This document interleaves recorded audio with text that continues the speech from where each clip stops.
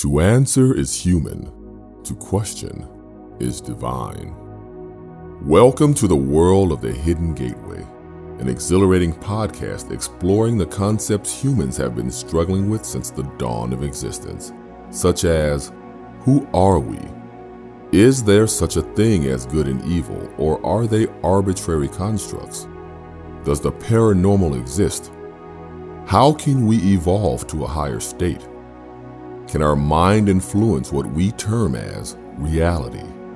Providing a transcendental approach combined with hard-nosed humanistic analysis, we invite you on a journey to question your worldview in this theater of life. Join our host, Justin Williams, as he explores the outer realms of faith, the supernatural, human potential, and even our concepts of the universal creator with a fascinating array of guests. This is the unseen world, magical, mysterious, and mystical, where your only limitation is your imagination. This is the Hidden Gateway.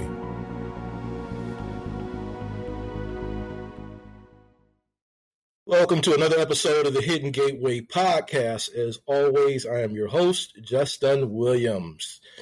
Today, we're going to do things a bit different. For the first time ever in about 100 episodes, I have a co-host, my boy Sev. A lot of you may remember him for a previous episode on the Hidden Gateway podcast. It was awesome. It was a treat.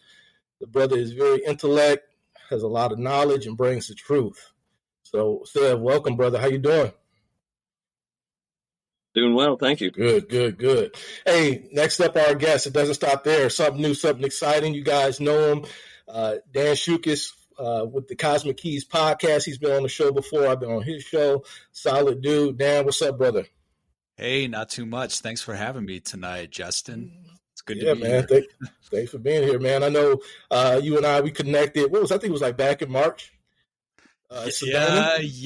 April, I want to say. It was April. That was cool, man. That was cool. Yeah, people, Dan, he hit me up. He was like, Justin, I'm about to take a road trip. He was like, man, I'm going to be hitting New Mexico, Arizona, and was it Utah, right?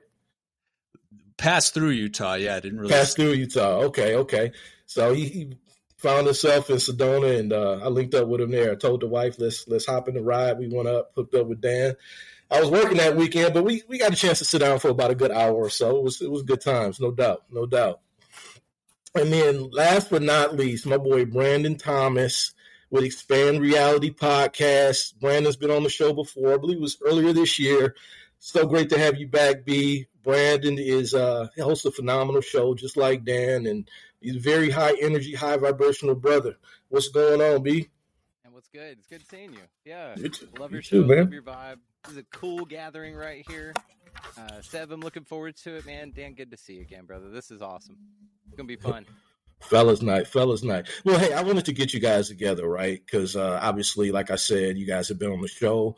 You guys are very knowledgeable, very high intellect, and just wanted to get you together to talk about some of the crazy chaos and confusion going on in this world. All four of us align. We all stand in our truth. We know what's up out here. We have the eyes to see and ears to hear.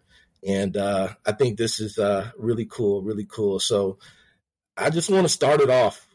Just hit it hard, right? So it seems like every week, it's something new. You have the Elon's in the news, purchase Twitter. You got Kanye doing this thing, Kanye being Kanye. You got the Kyrie thing and the elections going on, which out here in Arizona is even more trippy because guess what? Problem with the machines, right? They ran out of ballot paper. So that affected about 20,000 people. So we still don't know who our new governor is. Like, I really don't give a shit. But, more chaos and confusion, right? But how you guys holding up, man? How you holding up, Dan? So, I do astrology, and this is this time has been on my radar for the whole year because it's like the eclipse windows. And Tuesday morning, which was the day of election day at like 6 a.m. Eastern, was a blood moon. And, I call myself a reluctant astrologer because I do the work. I report on it. I give weekly forecasts, but I'm pretty honest with myself when I'm like, yeah, I don't know if I'm feeling it. I don't know if this feels like the doom and gloom or whatever is coming true. And I was expecting this week with the elections, I was expecting more drama, more chaos, more blood moon stuff. And it kind of just, at the end of the day, it definitely felt like a huge shift from Tuesday into Wednesday. The quote unquote red wave or whatever that people were talking about, like I was kind of latching onto that, even though I don't really side with either party. But yeah, I was expecting more crazy shit to be going on, like right here, right now, and now I feel extremely kind of apathetic because I hear a lot of people in this community be like, voting is pointless, voting is stupid, don't consent to the system, blah blah blah. But I it's part of my programming that I always have voted, and I did vote yesterday. And then this is probably the first time where I'm really like, yeah, this is kind of a joke. Like vote, even I feel very disillusioned today. You know, even though there was a red trickle, there was red, and I don't even technically care about the red blue. I was just voting on like lockdown, no lockdown, or, you know, like even though Florida, Ron DeSantis, like the Republican guy, I back him up the most just because he actually stood up to the restrictions the most. So that's the only political thing that I'm really voting on is like, how did you treat COVID? How, like, what's your state's culture? What's your party's culture about how you handled this particular thing? And that's kind of why I went to vote, to just sort of like stupidly try to retaliate, be like, yeah, fuck you. This is for the past 2 years. This is my vote. And then after the fact, it just is like, I don't even really believe that my vote counts. And I don't believe that it's going to make any difference. So just to answer your question, I'd say I feel pretty disillusioned this week. And it was a big buildup like, oh, is there going to be like a false flag on election day? Is there going to be this? Is there going to be that? And more, it's like, nope, it was just kind of makes me feel apathetic. So. Damn. Okay, I feel you, man. Yeah, it was a damn false flag on election day. I didn't win the damn $2 billion, what was it, Powerball? Yeah. But that's another story, though. That's another story. So the first thing you said, man, you mentioned about the moon. So for me, and I don't, and tell me if this is something that you know based off what you do with the astrology, but for me, for the last few weeks here, it's been like very high energy, man. I've been having trouble sleeping at night, kind of trouble keeping focus a bit, and I've been feeling this energy, man. It's just been riding, and you know, I don't look at it as a negative thing, and I've experienced this before, and what I've learned from that is during these periods of this high energy that I experience, like this, it's like a good time for me personally to really set my intentions and work my best to manifest certain things in my life. Is that what it is that you've learned through, or you've discovered through what you do? Yeah, I mean the eclipse is like, the first eclipse was at the very end of October, and then the second one, it's always like 2 weeks from like the new moon solar eclipse to the full moon blood moon, and that's a 2 week period. And then the 2 weeks just came up Tuesday morning. But I totally agree. Like, see, I try to do like black pill astrology, that like the angle I take is like, I'm going to weave in all the conspiratorial takes I have and apply it to my astrology. So I was, like I said, picturing more world events to be like in your face in the news during this 2 week period. And I guess like the biggest thing was kind of what you opened with, the Elon thing.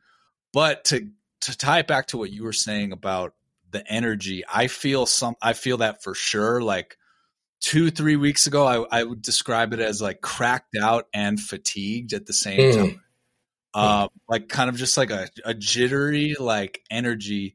And then literally the past few days, like yesterday, I woke up with like a huge to-do list of stuff to do. And I just was like, I need to freaking take a 3-hour nap. I need to eat like sugar. I'm exhausted. I need to like sit in the sauna.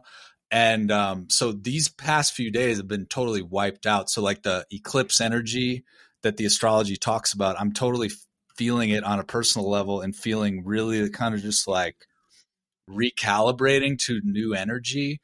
But the actual world events have kind of not been that crazy. And so then at that point, like I'm constantly kind of questioning astrology too, even though I do it, and it's kind of like the subject of my podcast, but I'm not like tied down to it, and I'm very critical of it. So I'm kind of like, all right, like, I was predicting way crazier stuff to be happening right now. And I'm kind of just to be transparent. I'm kind of like, yeah, maybe it's bullshit. So, all right. Ben, I see you shaking your head over there, man. Well, I love it. And I've got a really good friend of mine, Ksenia Moore, and she does astrology as well. She's a guiding star on YouTube. Absolutely wonderful.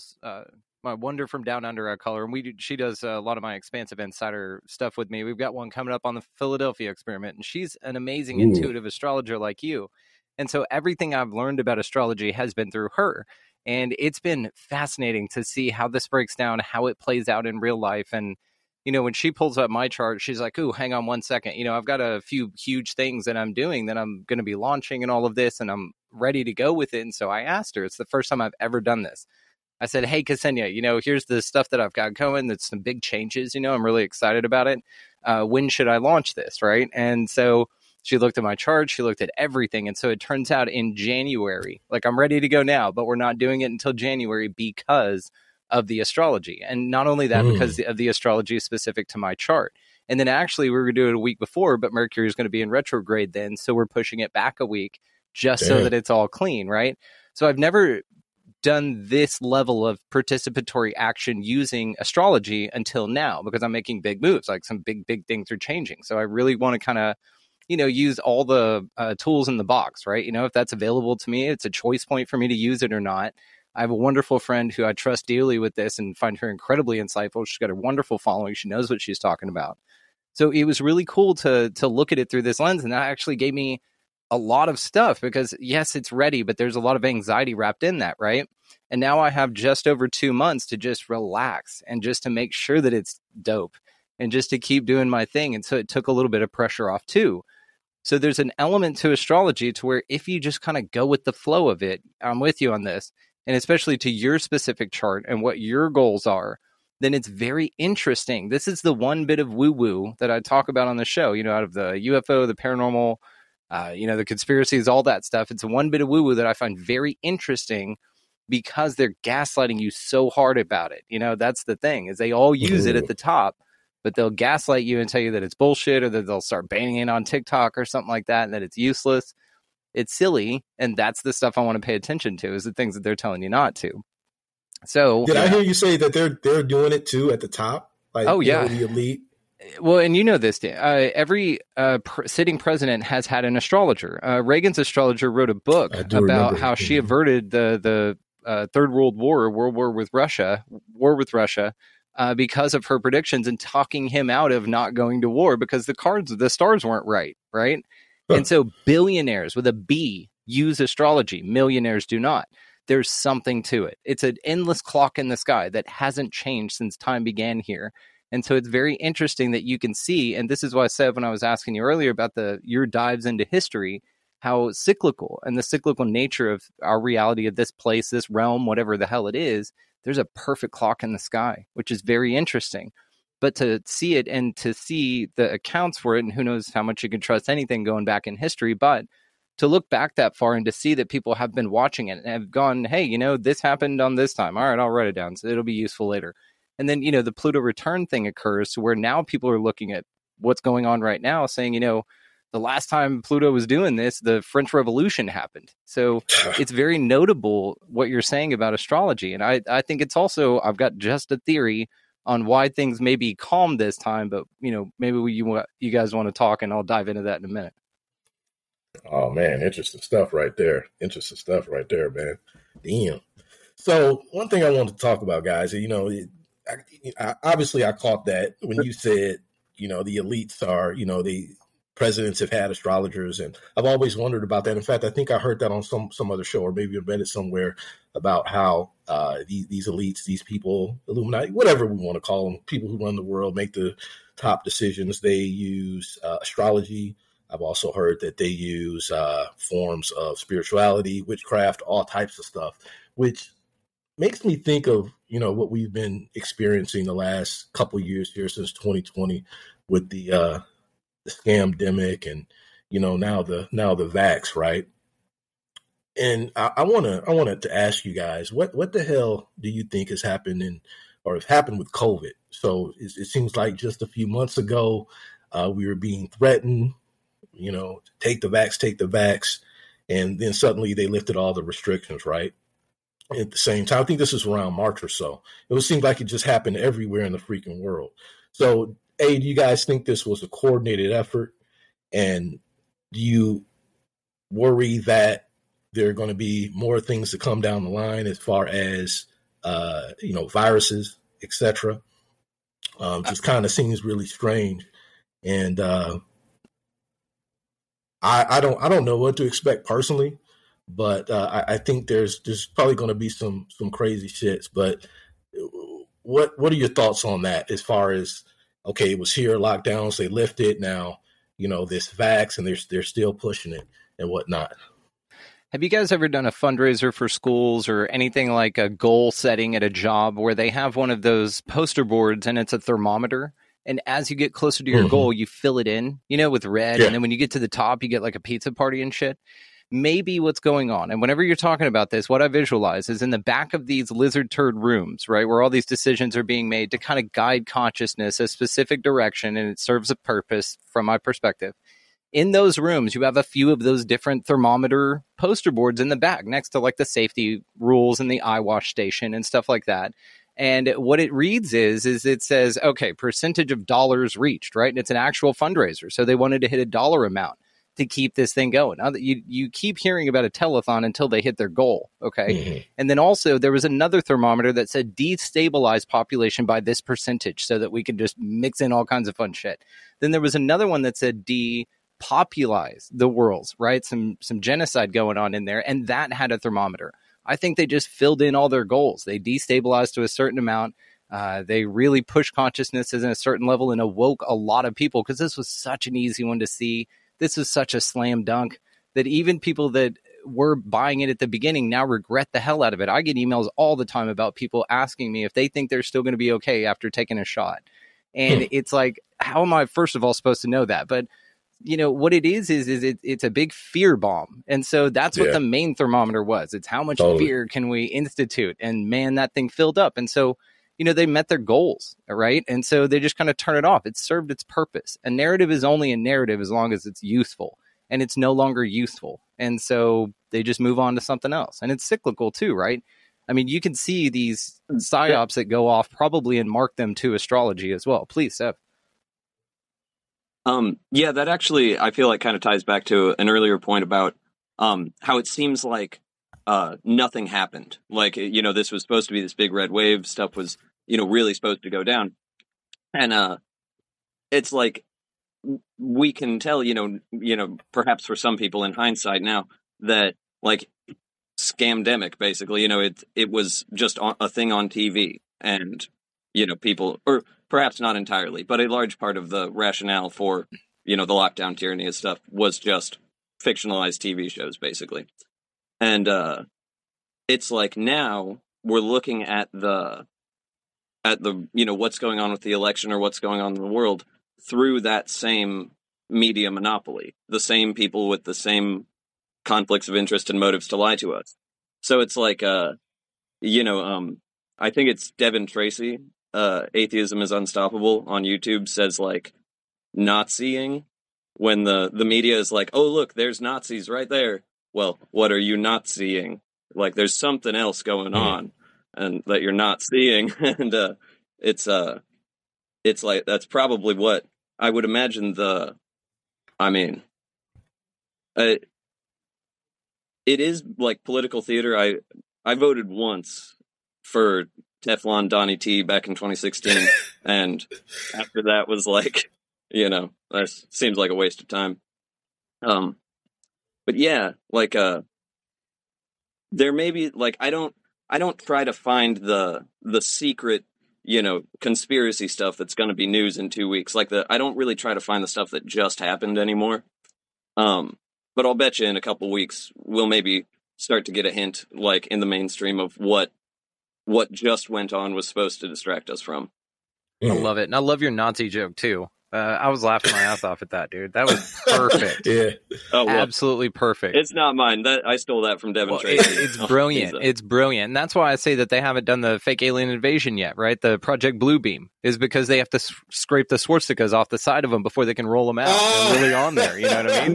This is why they haven't done it yet. But that was a deep point you just made, man. And like books like Rise of the Fourth Reich by Jim Marrs, man, where they talk about that Germany surrendered, but the Nazis did not. Nazis would never surrender. They just infiltrated the world and the U.S. like Hydra. And they just all came over here, formed NASA, MK Ultra, all sorts of crazy shit, escaped down to South America.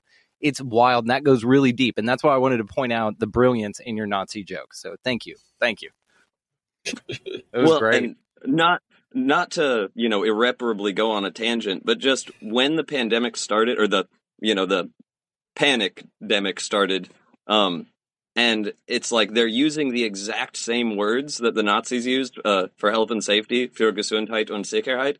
And it's like, okay, I know about Operation Paperclip. I know there's a non-zero chance that we've got like a secret Nazi occupational government. So it really doesn't inspire a lot of confidence in me when you use those words. Yeah, and then when they come out and Obama legalizes propaganda, which Bernays founded, which has been happening forever, right. Which the one of the CEOs of Netflix is the nephew of Bernays, by the way, the founder of propaganda. So it's just interesting. And then you start connecting all this shit back. And Dan, to what you said, man, DeSantis is in Skull and Bones. It's all in the family. You know what I mean? It's all in the family.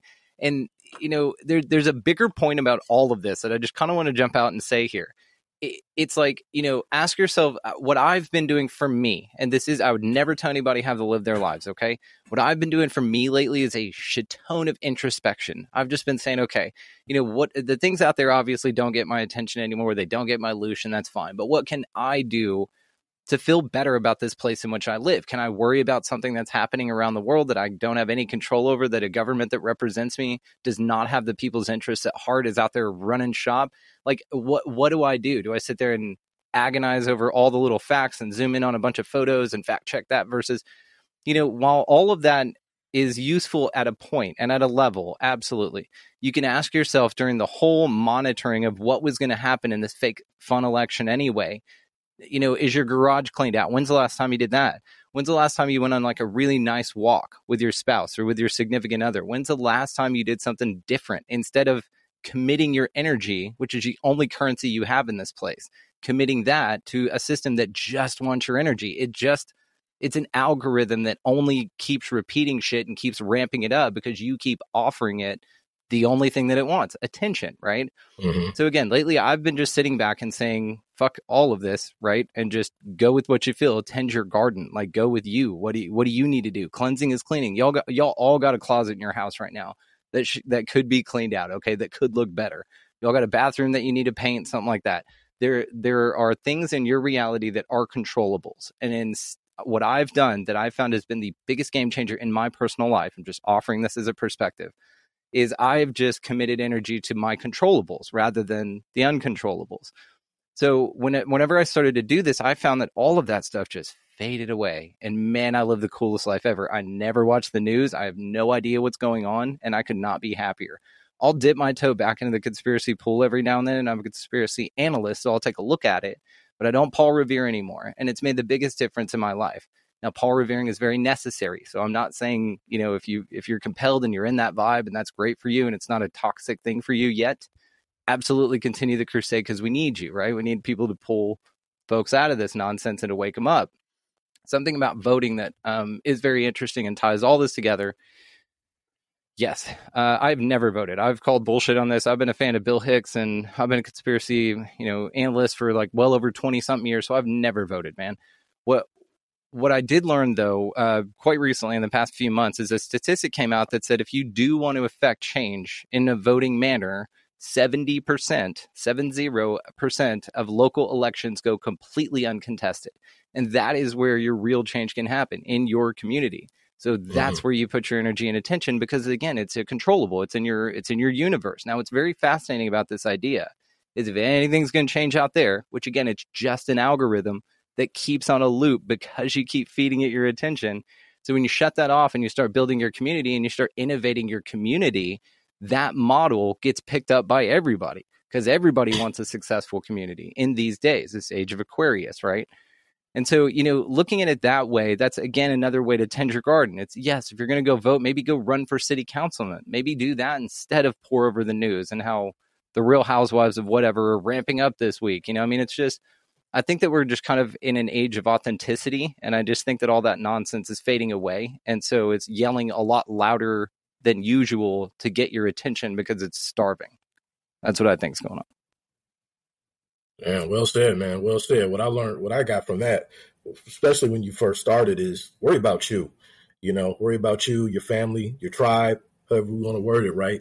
And then at the same time, there are things, if you want to give back or make an impact in this world, there are things you can do on the local level, right? And that makes sense, service. Man. I like that a lot. And that's one thing I've really learned over the last maybe 2 years, right? I was always focused on things that I shouldn't have been focused on, not necessarily things going on in the world with the drama, chaos, and confusion, but some other things, right? And I've learned that it's most important to start with me, to focus on me. And that brought about a freedom, right? A liberation, which has been life-changing for me, man. Yeah. That is amazing. Yeah. And for the record, man, I haven't voted since 2008. I've only voted a few times in my life, but when Obama ran the first time, I believe it was when I voted, and I didn't even understand. I was just voting for him because he was the first black man, well, not the first black man to run for president, but who I thought actually had a chance. And how freaking ignorant was I, right? Because now I'm definitely not a fan of Obama, nothing like that. But I was being led astray. But then I changed my focus over the years and started with me, and then started meditating and doing all these things. And then that's when I started to be able to see through the bullshit of everything going on out there. And, my audience has always heard me say nothing is as it seems, which leads me to a question. I want to know what you guys think. And Dan, we'll start with you. Like we've talked about Elon buying Twitter a couple times. We've talked about that. And then this whole Kanye thing, right? And I don't want to get into with say like Kanye, is he right or wrong for what he said or anything like that. But what I do want to get you guys' opinion on, if you all feel that he is really standing in his truth, or is he like just another person that's been put forth to implement even greater chaos and confusion? Same thing with Kyrie and Elon too. Are these guys really, do you guys think they're really for the people, or are they just on some BS, on the same team as those who cause all this chaos and confusion? Yeah, I mean, it's kind of hard to tell with Kanye. He was always kind of on those conspiracy websites with him showing all the symbolism, him being affiliated with like Jay-Z. I mean, him dating the Kardashian, Kim Kardashian. And so when all of that was happening, this is what I'm really frustrated with these days, is just like how these phenomenon come through in waves. And like 2 weeks ago, nobody was really even thinking about the midterms, but it was all about like the Jews and like talking like Kanye and talking about the Jews, and can we talk about them? How can we refer to them? Blah, blah, blah. And, that just comes in a huge wave, and everybody's thinking about it. Everybody's taking their hot take on it. And then like the next week, it's almost like I haven't heard anything about the Kanye stuff this week. So I don't really have a clear stance on how I think about it, but I think it's really interesting that like he was accused for forever of like being affiliated with Illuminati stuff. And even that last time that they put him in an institution, and then he came out with like bleached hair, and they're like, oh, they just MK Ultra'd him. Well, I just find it interesting that in the middle of all this, he comes out and is showing screenshots of his like personal trainer, basically saying like, we'll drug you up so bad you'll be too far gone. You're nothing. Like, so that is pointing to like an MK Ultra like psychological manipulation and grooming and having a quote unquote handler. So in a weird way, like that's validating a lot of the conspiracy stuff, because everybody's like, oh, she's MK Ultra, that's her handler. Like, and he is in kind of a very chaotic way where he's sort of burning bridges and giving up everything seemingly. He's kind of trying to expose it, but he's articulating it in like this way that's really bluntly saying like there's a Jewish factor to it too. And so that's, if he was just saying like the elites, the people in power, these people, those people, he could prove that conspiracies are kind of true and that there are handlers, that there are agendas, that there are psyops. But because his expression was like, oh, it's the Jews that are doing this, then everybody's only focused on the anti-Semitism, minus like the fact that he's part of something bigger that's more just like the deep state. You know, it's like the people who run the media, the people who do this, the people who do that.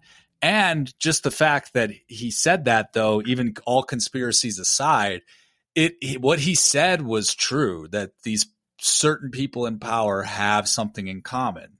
And it's interesting that you can't say something like that without any, like, you can just say that as a fact, as a statement that like Jewish people statistically are in really high positions of power, period. But then it's like, that's so anti-Semitic to say. So with everything that came out with him, it was kind of, there was all these different angles and all these different things that really makes me feel extra schizo talking about it. Cause it's like, oh, well, he proved conspiracies are true. Oh, he kind of like lifted the veil on the Jewish thing that we can't talk about. And then everybody's getting triggered by it. Oh, and then he's getting basically shadow banned and he's getting his bank account taken away. So it's proving that, you know, the banks and the government can do that to like people that are troublemakers. So yeah, my answer to the Kanye thing was kind of chaotic. And I think it's just a chaotic situation with like lots.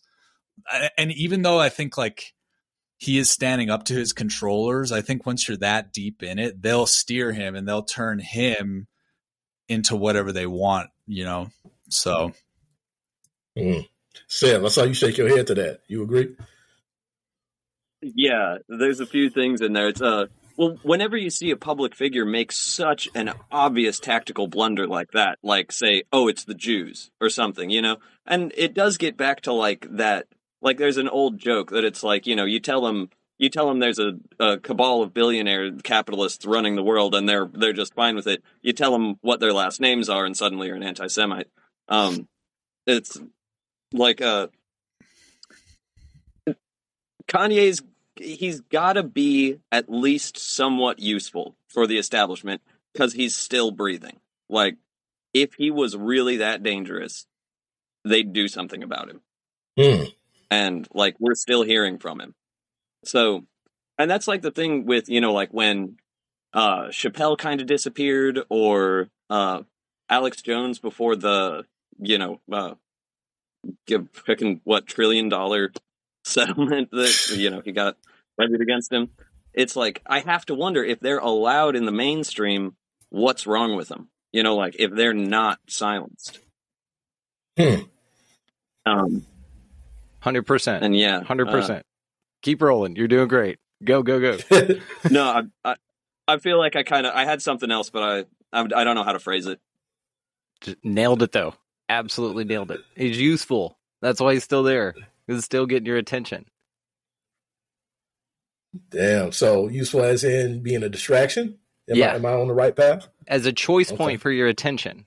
I've really boiled it down. Like I think I've cracked it on this. Everything goes back to energy. Everything goes back to your attention. Brother. And the second that you deny them that's where it's at. And the second you start feeding it to yourself and healing yourself and being service to your family and those around you and your community, like that, they hate that shit. They don't want that because you're not distracted by something you can't control.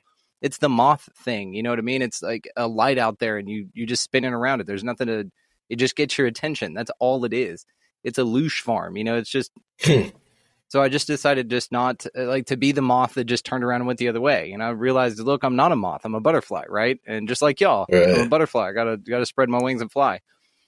You know, something also to this, just another perspective I'd like to interject, if I may, is this to the same vein. You know, there's a lot of interesting stuff that goes on here. And one of the biggest ways in which I think this place works is that you're not told the truth of anything, of what you are, what this place is, what, you know, what's going on. Right. And so that's like the biggest thing. And so to me, that focusing on that has been what I've been doing rather than the piddly stuff that to me looks obvious as just to get my attention. It's just a kid going, hey, over here. And I'm just like, yeah, we're doing adult shit. You know what I mean? And so looking at it this way, though, whenever I then apply it back to energy and back to you and back to all of this, then I look at the distractions out there and you can see things from many different levels now. And again, I'm just kind of in observer mode here. So I just kind of see it. So with the levels of conspiracy, what's so interesting, and we could talk about the 2019, 2020 thing that happened. Can we say it, or are we getting? Yeah, you can say it. Hush. Yeah. Okay. You can say COVID. It. When that nonsense happened, what was interesting about it is, yes, it was an energy, and what did you call it, Sev? A pandemic. I love it. I love that, by the way, because that's it, right? It's just it's like fear. It's like, okay, we're going to cast this net and we're going to see how many fear fish we can catch with this thing. Mm-hmm. And it seems like that's again what's going on. Now, what's awesome again about this is there's a level of the conspiracy, which is the obvious. It's like, okay, yeah. This is what's going on, and about 80% of the people are going to see this, because I don't think I've been led to believe that maybe everybody's not real here, and when we can absolutely touch on that if you'd like, because that's a lot of fun. Yeah, definitely. So 80% of the people are going to fall for it automatically. That's a given. That's like they can just write that off. That's on their bubble in the back, right? They can color that part in already. Then you've got another part of the percentage of people that see that it's bullshit, but they're going to drop little clues in there for you because they know it. You know what I mean? Gordon White said a wonderful quote months ago. I heard this, and it's just really stuck with me and changed the way I look at things. And it's that your reaction to the crisis is part of the crisis. And so if you really think about that, then you're like, okay, well, then it is energy, and you're committing to that, but they're just counting on you to react. So whenever they drop little things in there, like the MK Ultra and let's go back to COVID for a minute, just because we were on that. So they drop it 80% of people. Now, there's a wonderful person, I forget who it was, that put the video together of all of the governors coming out when they were announcing how many cases they had at the start of that whole thing. Do y'all remember that? And they put a video together, and all of them, do y'all remember what they said? How many cases each governor in all those states? 33. Exactly 33. Ooh. Really? All of y'all at the same damn time? Come on, man. So then there's the level of the conspiracy that they know that we're going to pick up on, but we're still going to contribute energy into it because it still interests us. It's still something that we know that the 80% don't, right? We see this, the 80% don't.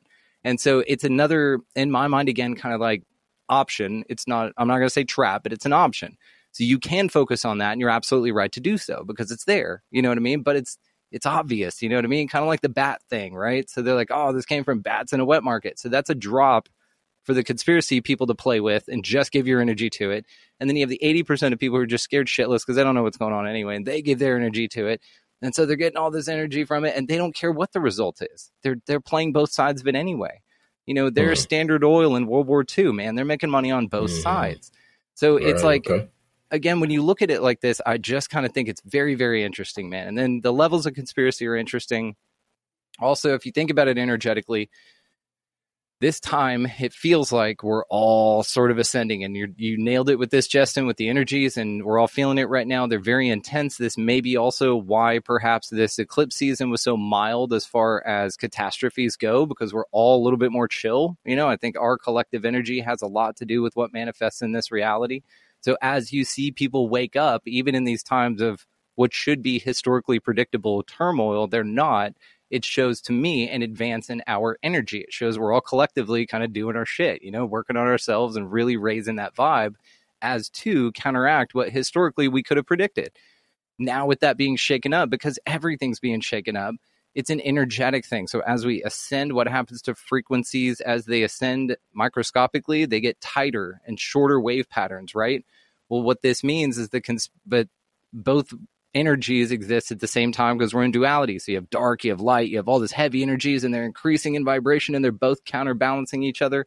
And so those interference patterns are going to be hitting you from both sides because it's both energies. You got to have it. It's just the place we're in. Duality, right? So again, when you look at it like this, you're going to see faster waves of conspiracies. You're going to see these crazy things happen, and then another one, and then another one quicker, and then another one quicker, and then another shooting and whatever. But you're also feeling the high frequencies happening as well to kind of aid you in this barrage of nonsense, right? So again, I just kind of look at this place energetically. That's once I got that lens in my mind, it and I replace it with everything because I don't plant my flag. But really, that lens is really, it's made so much sense. Like everything just keeps making sense when I look at it that way. And whenever I apply those understandings to my own life, now I'm just like, oh, okay, well, so my attention is really what's at stake here. So as long as I'm mindful of that and not like turn everything off and whatever, just be mindful of it. Like just know that that's the game and then play it however you want. You know what I mean? Anyway. Yeah, I agree with that. And Justin, I know you wanted to have sort of like a debate or controversy thrown in, and going off of what Brandon was just talking about with like the war for your attention. I mean, it's super new agey, but I've been on this like kick of trying to fall asleep to and wake up to like positive affirmations. So like, nice. So when you're like just getting up in the morning, you're kind of like hypnotizing yourself with positivity. Then when you're like easing into sleep, you're doing the same thing. And after doing that for a little bit, I over the years have just been eating up conspiracy content all the time. Like there's all these great podcasters, all these podcasts, all these creators. And like when I'm in the habit of doing the affirmation, like feeding myself positive stuff, I'm kind of realizing like conspiratainment is kind of feeding yourself paranoia or feeding yourself yes, sir, negativity. And I am part of the problem. Like I have a podcast that does that to an extent, sometimes, but I think that's even just to go back to the original question, how you feeling right now?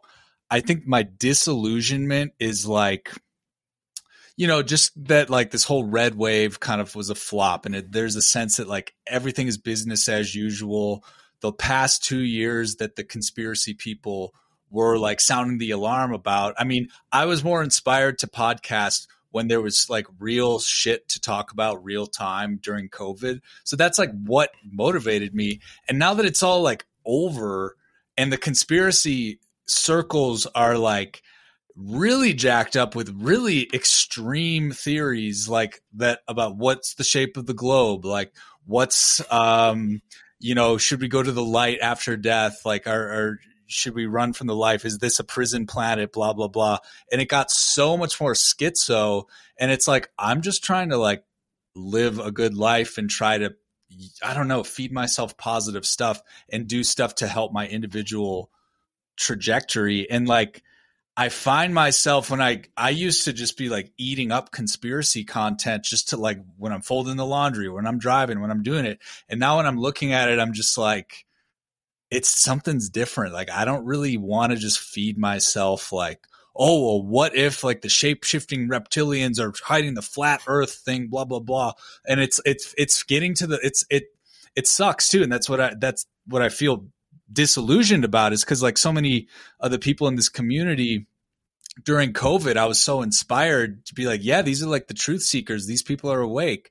We're all in this together to like fight against this pandemic. And now that that's like behind us and the everyday people are like, COVID's over, let's forget about it, let's move on. And the conspiracy crowds are like going ape shit about like really wacky stuff. I'm like kind of like just not even consuming it anymore.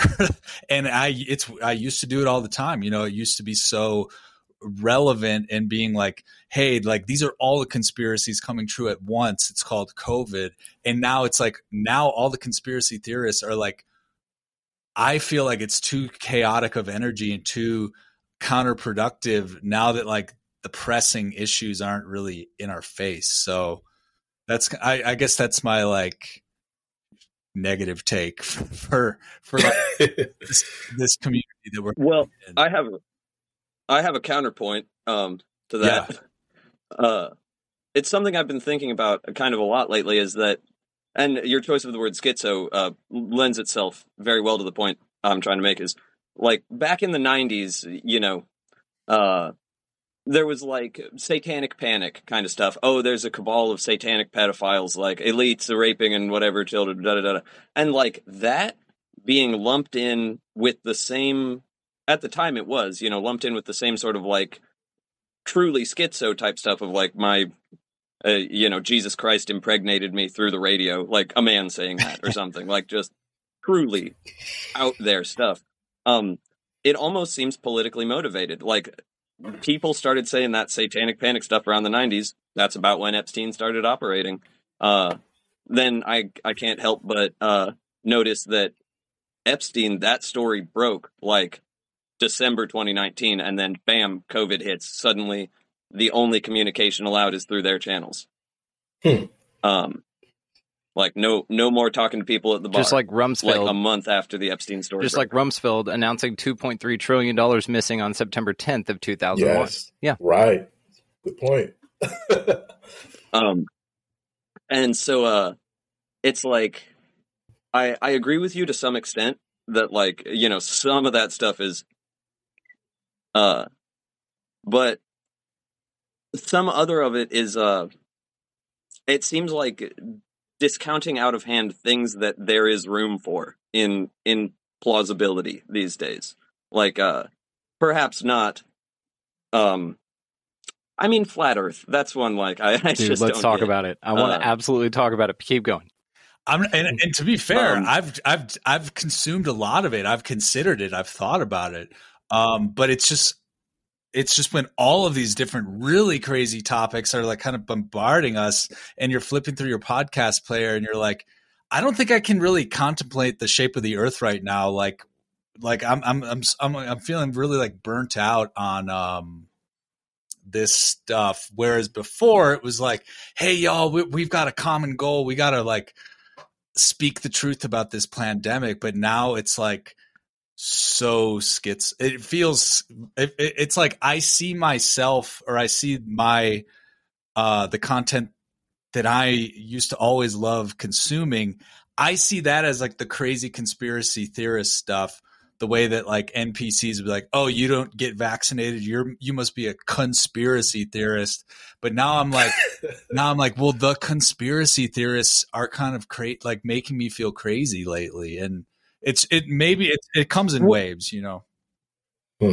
I think it's a perception issue, like because though COVID seems to have dissipated for the time being, like the forces at work behind it, like the World Economic Forum is still publishing shit on their website, like explicitly stating the emperor has no clothes on, and a bunch of people are like, such immaculate tailoring, you know. It's they're gonna do it with climate, they're gonna do it with, I mean, just name it. Like they'll find an excuse to force us further and further towards eating the bugs and living in the pod. Now, I tell you what, NPCs have come up twice. And Brandon, I want to circle back to you, brother, because you said something very interesting last time you were speaking, where you talking about 80% of the people. And you said we could tap on that a bit, man. So air quotes. Let me hear what you have to say about that, because I have some interesting theories on that myself. All right, but Steph, I want to point out perception issue. I would absolutely agree with you that I used to view it as a perception issue. Now I view it as a perception issue. Now it's more of a perception opportunity, because all they do is perception management. Which, what does perception do? It guides your attention. See, it all reduces down to that denominator for me. Whenever, you know, it just kind of the math works, right, for me intellectually. Okay. I heard a talk not too long ago. I shared it on my Instagram. You can go to expandingrealitypodcast.com. That's the link for everything, and all of it will link you wherever you need to go. Anyway, go to there to Instagram. There was a guy that had a talk that was talking about NPCs. It's just sort of an idea, and man, it rung one of those bells in me that's just like, this is probably it. You know what I mean? Just because, again, it all kind of made sense. And I just have, one of my superpowers is I can zoom out and I can see things on a big picture and I can see, what's going on. And so when I looked at it zoomed out through that lens, I was like, oh my God, if you think about it. So I had a guy on the show named Ben Rosenberg. His second episode on my show comes out tomorrow. But anyway, something that he said that stuck with me when he came on. He's a real ancient AI. Clones have been around for a long time, which also we can absolutely talk about. But one of the things he said that really rung a bell in me the same way that this does is that all souls need a body, not all bodies need a soul. Now, if you really stop and think about that, and then I kind of cross-reference that, I've got a big lens I see the world through. And so I cross-reference this within like contact phenomena, which I talk to a lot of contactees of the, non-human intelligence variety on the show. And one of the common themes that I've heard Gray's reportedly saying is that they look at us like vessels. Like when people ask, hey, what are we, right? If somebody has the wherewithal to not go, hey, what's that thing in my butt? But to go, hey, what are we? Like, what's this place? What's going on here, right? What they'll answer is that you're vessels. There's just your vessels. And then if you cross-reference that with also some stories of the near-death experience, to where people will cross over, right? They hear a snap. There's like a pop sound, a literal pop. And then they look back at their body and they can see their body. And then they move on and they do their thing. But whenever they glance at their body, one of the things that they say pretty commonly is that they saw their body and they just looked at it like it was clothes that they took off from the day, like this shirt that I'm just going to throw in the laundry and no big deal. So there's no emotional attachment to this, meaning that it's probably not that big a deal. You know what I mean? And that's also one of my superpowers here. I'm here to give people back to themselves. That's my role here. It's like, hey, it's probably not that big a deal. So when you look at it like this and you say, okay, Graves think we're vessels. People who have had near-death experiences don't give a shit about their body. They're just like, it's just like clothes or whatever. It's no big deal. And then you think about, you cross-reference that also with stories of walk-ins of these, accounts of people like having spirit possessions of, these beings taking them over. You can see this at work with the 80% that you work around, because I can guarantee you, if number one, you're listening to this, you're outside of that. And number two, if you're a participant on this, you are outside of that. But what I can guarantee is that you are surrounded by it. And this has to do with the way that I think this place works. We are supposed to grow where we're planted. And the way that we grow, our type of folk, the ones outside of that 80%, the real souls, if you want to put it that way, the way we grow best is through challenge, adversity, dichotomy. And so you do that by surrounding yourself with a shitload of what you're not, right? And so to find out what you really are, we were all the black sheeps in our family. I know that for sure. So again, when you kind of look at it like this, you could say that maybe this is just a ride and it's just a game and you're here just to kind of touch, smell, taste, see, and hear everything you can before you go with no judgment and to enjoy the shit out of it. And if you want to, watch the elections and freak out over it or obsess over conspiracy theories, that's fine. It's all part of the ride. Like, that's what's so cool about this place. There's no wrong way to do it. You know what I mean? So if you look at it through all of that, okay, then perhaps the 80% is here to facilitate the ride and the experience. So then what you're saying is, okay, so they're basically just like employees, right? They're just here like staff, they're here to help expansion of consciousness. You paid for this ride, essentially. You signed up for it, right? And so if you look at it like that, then there would be a program or a consensus reality of sorts going on, running in the background that 80% of the population needs to be like tapped into wirelessly, right? And so they just kind of all go with the programs whenever a new thing rolls out, and they all freak with the wave of fear, because your job, you as this black sheep, as this person listening, as this 10% or smaller, the real souls here, you learn through that. And your job is to navigate this duality and do it escaping fear and not letting fear guide you or any emotion attached to its vibration. Don't let it hold you down.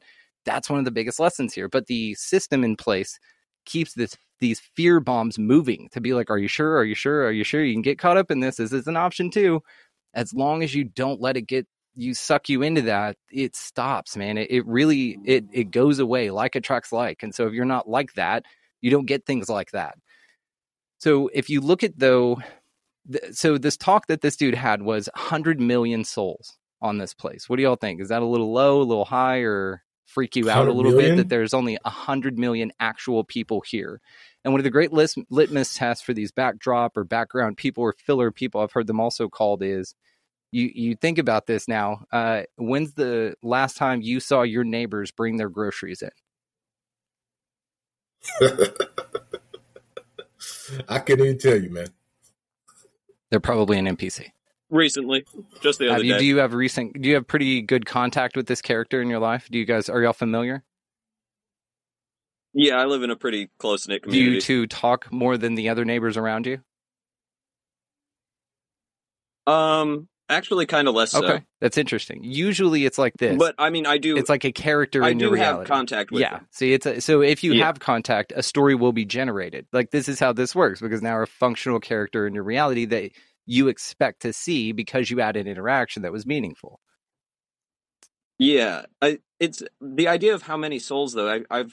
I've given some thought to the idea of like the soul economy, so to speak. How many there are, how they're generated, if they're generated, or if they're recycled. Is it a more Abrahamic sort of one soul, created track to heaven type thing, or is it more like a Hindu of, recycling until you reach moksha? I don't know. I kind of like the way you characterized it. The analogy I would give is like, imagine a massively multiplayer online role-playing game that's populated with NPCs, and you could log in and play the role of one, and that's essentially, 100%. And the premise actually tracks further than that, because the stuff that a player isn't looking at would not be rendered. It's essentially like, in those old driving games, as you drive down the road, the scenery would pop into view. This is when you start playing with your reality. Okay. And I love that you said this, because just behind me here, there's only a camera telling me what I think should be back there, because there's a bunch of shit that I built and set up back there. Right.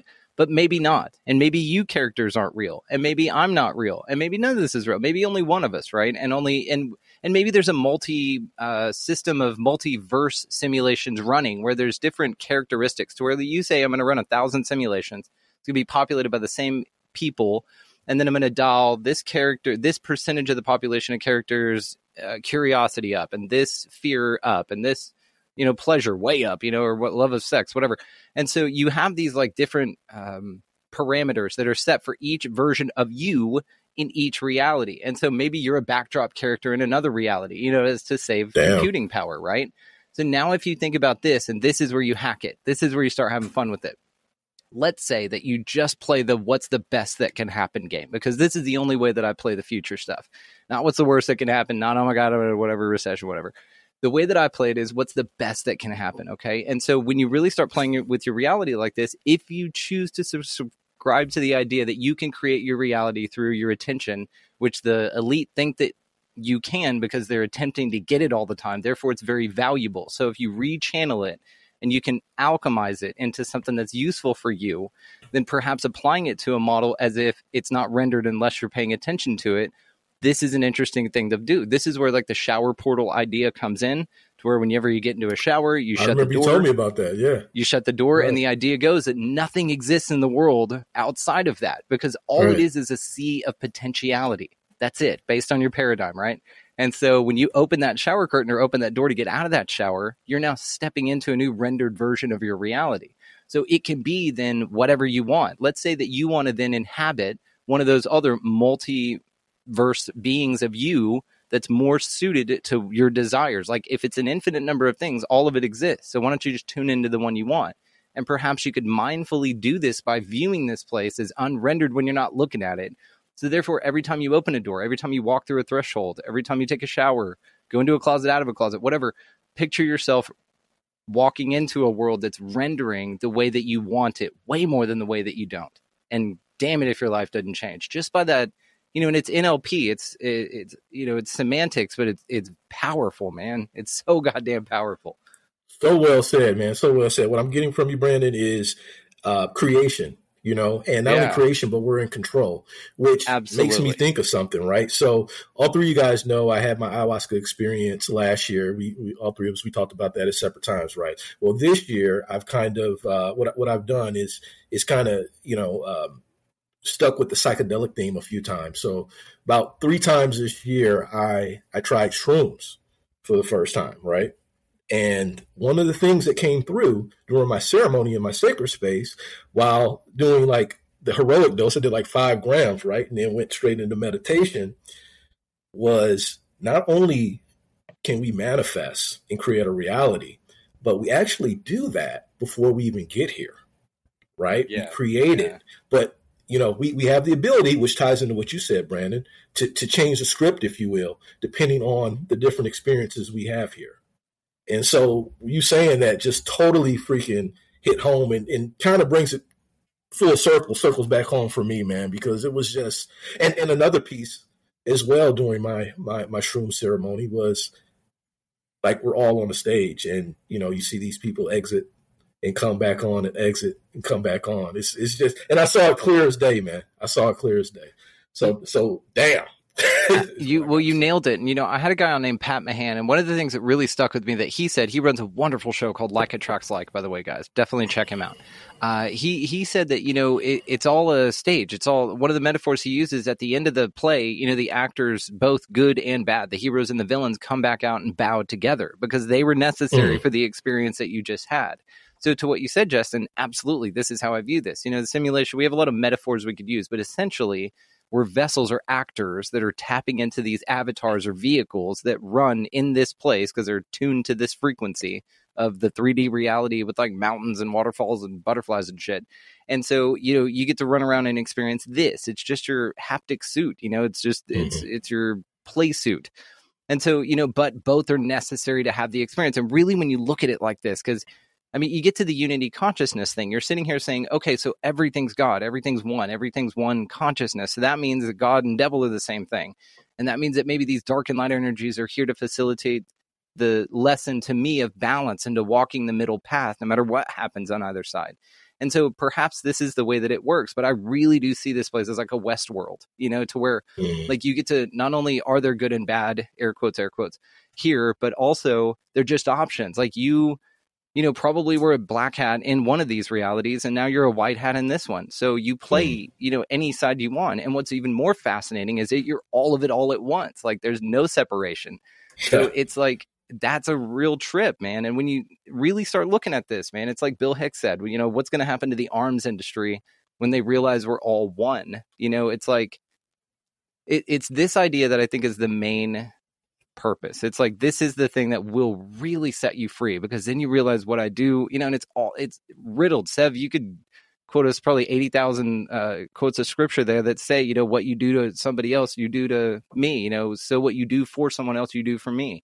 All of this idea and this, as above, so below, all of these concepts, again, just zoom out, just zoom it way out. If we're all the same, zoom it in a little bit. We're facilitating experience by playing both sides, zoom it in a little bit more. This is an area of dichotomy. It exists in duality, and perhaps, this is to navigate duality, to facilitate it through this experience of this play that you're having, where there's no judgment about it, because we're all playing these roles. Like, it's all necessary to facilitate the experience. This is why when you get into concepts like this and you start talking about that, like Klaus Anel Schwab, like he's in it for our good. Like, we're happy with this guy because he's shaking everything up and facilitating this awakening in consciousness, right? Think of how many people are questioning their reality right now because of the tragedy, air quotes, that happened in 2020. It forced everybody to go home and do shadow work and really work on themselves. And there were a lot of people that couldn't take that, and that's okay. And they checked out, and that's fine. We're going to go on to the next part of the play without you. You know what I mean? And it's okay. Like, all of it, I really see it different, man. And I've just got this new perspective on it that, like I said, it's all going to work out, because it is. Like, if there is no time and all that shit, like, this was your favorite reality, so you're tuned into it now because it's your favorite. Like, that should even one up you even more. Infinite number of things you could be right now, and you're choosing to be here right now. What's that Jay-Z line? Thank you for being. You could have been anywhere in the world tonight, but you're here with me. And it's like, isn't that empowering? When you look at it that way. Well, I tell you what, my mindset has definitely changed, man, over the last couple years here in regards to the experience of it all. That's what I love, just the experience of it all. From the moment I wake up in the morning to when I start work, to I get home from work and I'm with my kids, with my family, and then to why I lay down at night and then have a different experience somewhere else in the dream state, right? It's just the experience of it all. And keeping that mindset helps me along my journey, especially when challenging times happen, right? I don't call them bad times. I call them challenging times, right? I can't lose. Growth. Because I benefit from them some way, somehow. I benefit from them. And so that kind of keeps me grounded to a certain extent, knowing that, okay, this is happening. I created this before I got here, and I've been, doing some editing while I've been here. And because of that, this is where I am. And that's okay, regardless of what it is. I just want to experience, just take in the data, just experience it from a different perspective, which is awesome. This has been awesome for me. So congrats on the mushrooms, man. That's badass. First time I ever took them, I had no idea. I just bought mushrooms in Huntsville, Texas. We call it Hunts Vegas because the only thing there is the prison and the school, whatever. Anyway, so I bought these bag of mushrooms from this guy. I was like, how much? And he was like, $30. I was like, okay. And I get them, and I go, how much is this? He goes, 14 grams. I go, okay. And then I just went home and I threw it all in a blender and drank all of it all at once. 14 grams. My first time to take them ever because nobody else was at the apartment.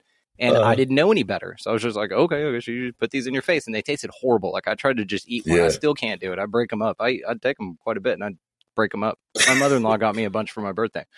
So what I'm saying is at least it wasn't that. I had an awesome time. It was useful. It was intense, but it was valuable. Yeah. But congrats on your mushroom trip, man. Thank you, brother. Thank you. Sam, you was about to interject, man. What was you started to say something? Yeah, just Brandon, something you said about the unity of consciousness, kind of like the God as all things as one thing kind of idea.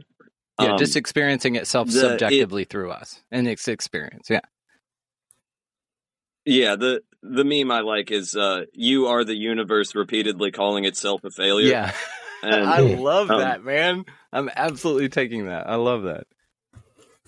Yeah, but what I was thinking is I feel like that idea of the universal, consciousness, it ties perfectly into the question of the soul economy in a sense that I think this is a perception-generated reality, but it also can't be, if a tree falls in the forest and no one's around to hear it, it doesn't even exist. Like, it also can't be that because it has to exist in the mind of the simulation, so to speak. Like, there has to at least be the fractal procedural generation code to create the thing when it is observed. Right. But it doesn't need to exist if it's not being observed. It doesn't need to exist if it's not being observed. Mm. This may be how new discoveries are made. Like perhaps scientists are looking around for something and they're like, this should be here. Yeah, I'm not seeing it. I'm not seeing it either. All right, let's go get some sleep. We'll come back tomorrow. And then they come back tomorrow and the observer effect kicks in and bing, bong, boom, we have something crazy new and awesome. You find new species constantly. And I get this is a big place. I'm not saying that new discoveries aren't anything. I'm saying that coming into the conversation as well as this idea of consensus reality and that we are all perhaps in different places, and when we speak about simulations, I do this shit where I'll be like, and I do this with nuts and bolts people with the UFO phenomena, why would they come here? Why, how it would take so long and it'd be so hard. And the answer I always give is perhaps it's not hard for them, perhaps from our perspective, that's the way that we would see it facilitated, but perhaps, maybe it's like totally different. I had a guy named Dr. Doug Matsky on. His episode will be out next week. He's a quantum computing PhD. He worked for Texas Instruments on their AI program for 20-something years.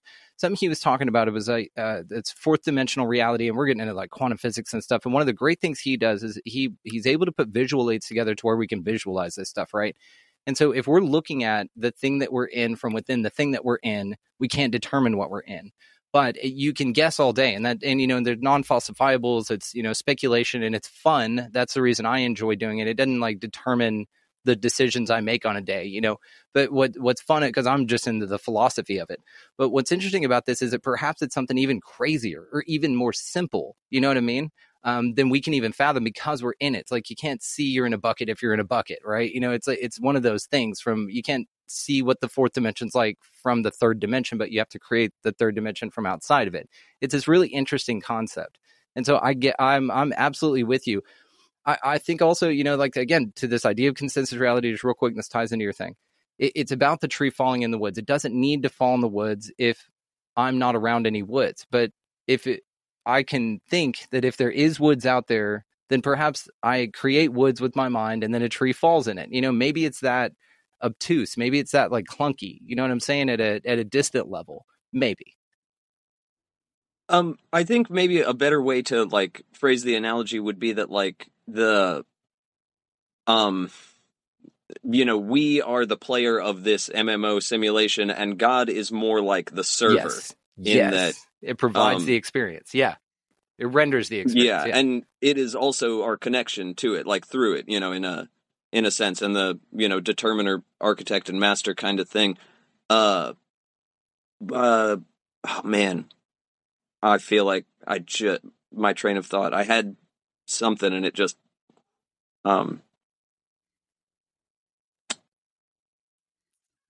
Yeah, I don't know. I guess I don't really have any like rational reason to believe this. I just feel like this idea of an observer generated reality must be tied to God, in the sense that like we generate the reality by observing it because we are an aspect of the divine, to avoid solipsism. Basically. Yeah. What about the idea that you're a student of God, you're a God in training, and you're the one creating all this in real time? I think the cold facts of reality are like would lead me to believe that's not the case. Like the fact that you can't wish your way out of being fed feet first into a wood chipper, like no matter how bad it sucks, would lead me to believe that's not the case, I think. Well, you haven't been fed into a wood chipper yet. So, I mean, yes, that option's out here in reality. And this is back to the NPC thing. And this is going to sound heartless as fuck. And I don't mean it like that. It's just part of the philosophy. If all these NPCs are running around, think of the Matrix may have been sitting around one day. And I'm not a heartless son of a bitch. I'm just going to tell you all this right now because this is going to sound cold as fuck. The Matrix may have been sitting around saying, okay, well, people are going to realize eventually that working in the system sucks, and that this cubicle thing and that this corporate life and all this stuff, how do we keep them in it? And they're like, oh, I got this. Tell them that if they don't do this stuff for money, they're going to lose everything and they're going to end up on the street. And then what we'll do is we'll post a bunch of people out that they don't want to be, and we'll call them homeless people, and then we'll just scatter them about the place as constant reminders to stay in line. Perhaps it's a choice point. You know what I mean? So maybe there are things like this in reality all over the place that aren't real, but they're only real for you if you choose to embody them as a possibility for you in the moment. Now, how much time I'm dedicating the energy of being, how much it would suck or concern I have about being fed feet first into a wood chipper at this particular time in my life is very, very low on my priority list, right? And so it's like all of this stuff too. Oh, Putin's got a nuke. He's going to drop it, and that's going to consume my reality. I'm going to dig a hole in the backyard. I think I can fit at least 3 of the kids in it, and I'm going to store a bunch of food. It's like, what are you going to do about it? You know what I mean? And to furthermore, if you do look at this as like an energy system, then that predictive programming, this idea of that they put a bunch of shit out and then we create it, that's the big thing, because I kind of think that the Klaus Channel Schwabs or Fauci's, all this shit, they're just part of this experience. So therefore they have no real power. They just whisper in your ear because you're the creator. You're the one that creates this reality. So the options here can get you to steer it in a direction, but again, I think that's part of this experience. It's not for us just to get to the end of it. It's for us to figure out how it works, its mechanisms, and how much bullshit we're being fed. You know what I mean? I agree with you, but in a not a metaphysical, like in a purely like a kind of every nation has the government it deserves sort of sense, that like it's maybe like this thing that it only has the power that you give it. It's incorrigibly evil, and it operates its only weapon is illusion. That like is the enemy, and what like the Christian Bible would call the enemy also. Like it sounds basically like Satan. And I don't know. Now I'm stumbling on what you were saying before about duality. Like, is it really bad, or can you just not have light without shadow kind of thing? It's a facilitation of experience. So at its core, if you think like, okay, I'm God, I'm omnipotent, I can do anything, I, have this idea of fire, what is that like? Then you create it to experience it, right? When you were a kid, your mom said, don't touch that, it's hot. You didn't know what hot was. You didn't know. You didn't have a feeling to associate it. So now you walk over to a physical thing in your reality, experience hot. Because experience is way different. You can look at pictures of France all day, but until you go there, you have no idea what it's like. It's the same thing as what's going on here. And as far as the different energies go, there's just in countries in this example, if you're you experiencing yourself subjectively as everything all at once throughout history and time and everything, then there's got to be pockets of this reality to where there's different levels of lessons learned and situations and combinations. So if you were born in the Middle East in 2001, that's probably not that good. You probably had a pretty intense experience for your ride, right? Or for your expansion of consciousness, right? But it facilitated the expansion of consciousness of everything because that's what it does. But you need these like pockets, I think, goes the model, right? And so, but it just facilitates different experiences. It's just like in the example of Westworld, the movie, right? Or the TV show, the books, whatever. You can be over here in Westworld Cowboy Town, but then because that facilitates a certain experience. But also you can go over here and there's like an Asian one with samurais and shit. Then you can go over here and there's a bunch of Vikings and shit. It's a different ride, man. It's going from this roller coaster at the amusement park to this one over here. It's different. It's in the same amusement park. It's just different. It offers a different experience. That's all. Is how I look at it. That's just how I look at it. Dan, how are you doing over there, ocean dude? with waves. What's up, Dan? I feel like I've just been talking the whole damn time. Yeah, I'm just kind of like listening to you guys, just chilling. One thing I will say, just in my recent experience, I don't know. In my recent experience, I'm hearing so many people talk about the simulation again and talk about kind of a very like Gnostic point of view, like they're with like the wave of new voices or voices I'm discovering in conspiracy. There seems like there's definitely like been a Gnostic kind of like demiurge reality, like simulation reality, reincarnation cycle. And the more I look at this reality though, I've been using like a 3D program called Blender, and you like make worlds, you make stuff that's like in the third dimension. So it has an X, Y, Z axis. You can make a cube, and that's what we're in right now. And like this, when we're talking about is the Earth flat or is the Earth round or what are the planets? What's way out there? I don't know about like the actual shape, but my conception is totally just like simulation, that even if you look at like the North Star, it's just this flickering light here in the simulation, but you can't go to it. Like NASA tells us stories about going to it, but you just can't go to it. And then it reminds me of like in Mario or in like an N64 game where you would like go to the edge of the world and like hit a wall and you're like bumping into it. You're like, there's nowhere else to go. I think whatever the shape may be, I think our reality is like that. Like it's designed and it renders, like the speed of light is like the rendering speed. So if they say that these other stars are like millions of light years away, that's just being like, just, you can't go there. Like it's just a pretty little flickering light up there. And if you try to like render at the speed of light and get closer to it, it's it just feels very kind of like space and all these other things that we look up at seems very simulation like, is what I'm getting at. So yeah, it's still just a picture on the skybox, not a part of the playable world space. Got it. What you're here to experience is not there. Yeah, that's why you can't go there. Yeah. But I mean, you can, as an astrologer, you could. It still is very mathematical. Those lights and those planets, whatever they are, it is cool to look through a telescope and see. Like Jupiter, it's like it looks like Jupiter has moons. They look round. So I'm not totally sold. I don't know what the flat Earth argument is for like round planets and stuff, but yeah, just the movement of the stars, that is a clock, but it's like I don't think you're supposed to go to Jupiter. Like you can see it with your naked eye, or you could look through a telescope and it looks even cooler. But I don't. In my head, it's like if you try to fly up there, you'll either like hit a wall, like the firmament, or it's like rendering, and it's just like you're not supposed to be out here. So, but I mean, who knows? Maybe I'm wrong, but well, to go back to something like the very, very beginning of the podcast, one of the first things you said about kind of like losing faith in astrology just because of like things didn't, the red wave was, etc.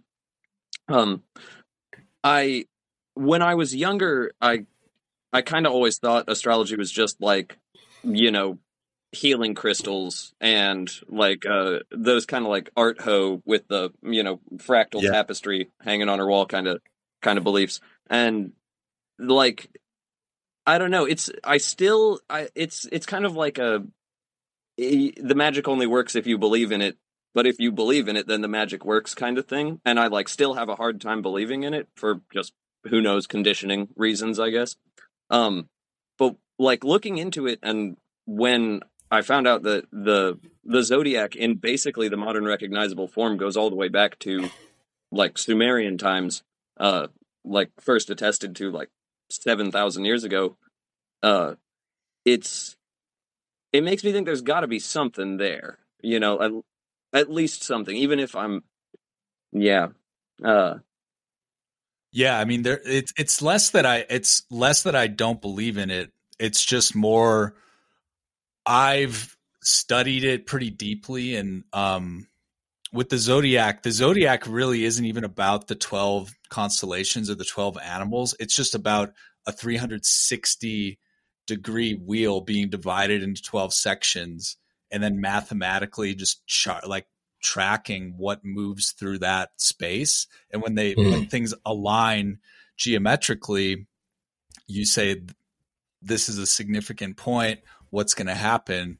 But yeah, with me, it's a thing in that it's like my podcast. It's like what I podcast about. It's why I have listeners, and it's an art thing. It's like a passion thing.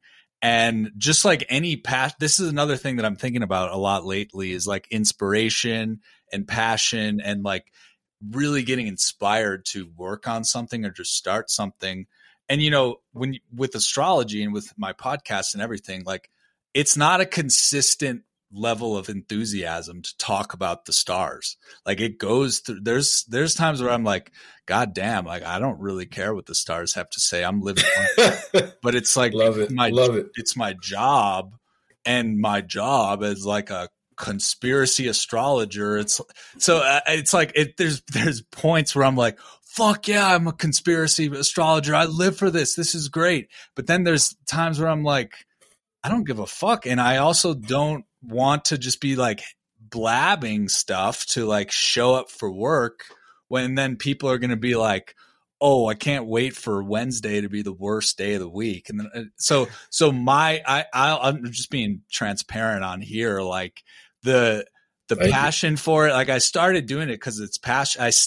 I'm gonna always have a passion for it, but it ebbs and it flows. And lately, I'm kind of just like questioning if I should still do it, even though I want to keep podcasting. But it's like I get bored with astrology and I get bored with conspiracy, and then it's like, well, I kind of made this my job, and if you don't consistently put out content, it's like not worth your effort. So that's kind of where I'm at with it. If we're going to be just talking about like questioning astrology or even not questioning conspiracy, but just like checking out of conspiracy, So I hear you, brother. I hear you. Now, Brandon, I know you've done many shows on Flat Earth, and I know you have some thoughts on that. Now, I heard Dan mention a few minutes ago about the firmament. What are your thoughts on it, man? Because I know you research this stuff. Fucking thoughts on it, Dan. I want to say something to you real quick because I'm doing the similar thing here. I'm pivoting. Thank God. Early on, I knew my interests were like fucking all over the place, so I named the show "Expanding Reality." So I'm not really pigeonholed into anything, right? I just talk about all of it. But what I can say, and maybe just to offer something as something transparent, is I am doing a pivot even in that, right? That's expanding, right? And that's also why I named it expanding, not expanded for the verb, because it's continuous. So anyway. Mm-hmm. What you may do and what I may offer is just a pivot. Maybe start adding and expanding your connection to the stars, and then expressing some of your other interests beyond conspiracies and things like that. Maybe connect to electroculture and how gardening ties into the stars, and when like harvest and planting and all that kind of stuff. putting seeds in your mouth actually read your DNA, and then you plant those seeds, and then maybe do it on a specific moon cycle, and you could point that out. And then, maybe interject little fun facts about things that also are relevant, right? Like even have a woman on. I've got a few powerful warrior goddesses I could have on to talk about the red witch, white witch, the moon cycles and stuff like that with their cycles, right? So you could turn it into a whole psychic cycles thing, and so that's a whole thing. And we could talk off air, but man, I've got a ton of ideas for how you could pivot if you're interested. You know what I mean? Because we all get to that point. You plateau. Sure. And the other thing too is like it's more. I have a forecast aspect to the show than an interview aspect to the show. Mm-hmm. And the forecast aspect is more of like, I have to show up for this. And then it's like, if you take a week off or a couple weeks off, which is what I'm doing. I took this week off, and cause I was just like, fuck it. I don't feel like doing this right now. And I don't know. And it's more like, it's just annoying as like a creator that you're expected to like never stop and never take a break. And it's like, why do you want to hear me tell you the astrology of the week if I don't even care about it, So yeah. But then there's times where it's like kicks back up and I'm back into it. But I think that's just the hardest part of podcasting and being a creator is like the expectation that it's like 24/7, 365. When really like normal people in these hobby, unless you have like a staff, unless you have like I don't know, co-hosts or something and like spreading it out, but making it a job is kind of what I struggle with. Cause it's like, what if I'm not interested in astrology this week, but I have to like show up for work, So. What I've found is that you train people how to treat you, right? And so perhaps your audience only responds that way because you've trained them to expect that. And that's fine. Like expectations change. And this is what's so cool about growing, right? As people, as anything. Let's take a band, for example. Let's take Green Day. Okay. Green Day, the band, has been playing the same power chords for decades. And they've always gotten the same age group of audience, but it's kind of nice because now your parents will take you and you're 13, whatever. But what I mean is that the audience didn't really grow with Green Day. They got a predictable stamp of the generations as they went because they stayed the same, right? So calling in new energies calls for you to grow, which is one of the most authentic expressions you can do here, which is to be yourself and grow. Your audience will grow with you, man. Now, what's wonderful about this is this ebb and flow, right? This no attachment to the idea of a certain number or a certain followship, a certain whatever. And so when that dissolves and you can go, you know what, I'm just taking the week off, guys. Good luck. Maybe post a bi-monthly one. Maybe only do it when you feel fucking fired up. Maybe to accommodate a standard that you have. Like if you kept a promise to yourself to do that, that's in a different category, right? But promises to yourself, that changes, right? You're growing, you're always changing. So perhaps whenever you are in that, oh my God mode, record like 3 or 4 weeks worth. Yeah. Because you can predict that out. And then you're in the zone and then you can just relax. You can dedicate that energy of 3 or 4 weeks of maybe you'll feel like doing it. You know what I mean? When you're in that, and that's called inspired action. When you're in that inspired action, that's when you act, not when you don't, because now the way that I look at it, and how I'm only saying this because I've experienced it myself. The way that I look at it is if I'm bummed or if I'm not in it here, then it's going to come out here. And so I don't want that. I don't want any energy attached to this project that has that in it. And especially out of obligation. Oh, I got to do it. I've trained my audience and I got to be here for this. Fuck that. Like you do it, but you do it at the flow of you. Because again, we're all changing and evolving here. Everybody's growing and learning together. And it's going to be okay. And that's going to empower you also to get a little bit more flexibility and balance, which is something I was in desperate need of, which is the only reason I'm pretty vocal about this with you right now, because I really feel like I have some insight to offer. And I definitely have that approach, like with booking people. I'm like, I'll be like, I'm only going to reach out to someone if I'm like really excited to talk to them about something that I know about.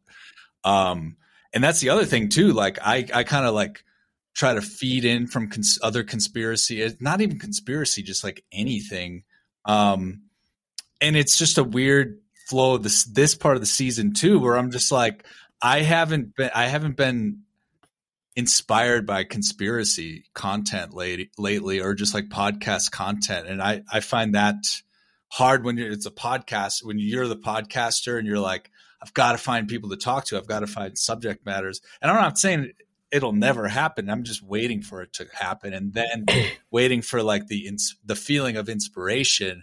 And that's kind of the whole thing. It's like all this for me, inspiration and like passion. And I mean, as an artist, as any creative thing, like I'm compelled to do it because it's like a download, and then it's like a gut, like electricity. And I'm like, I'm doing this.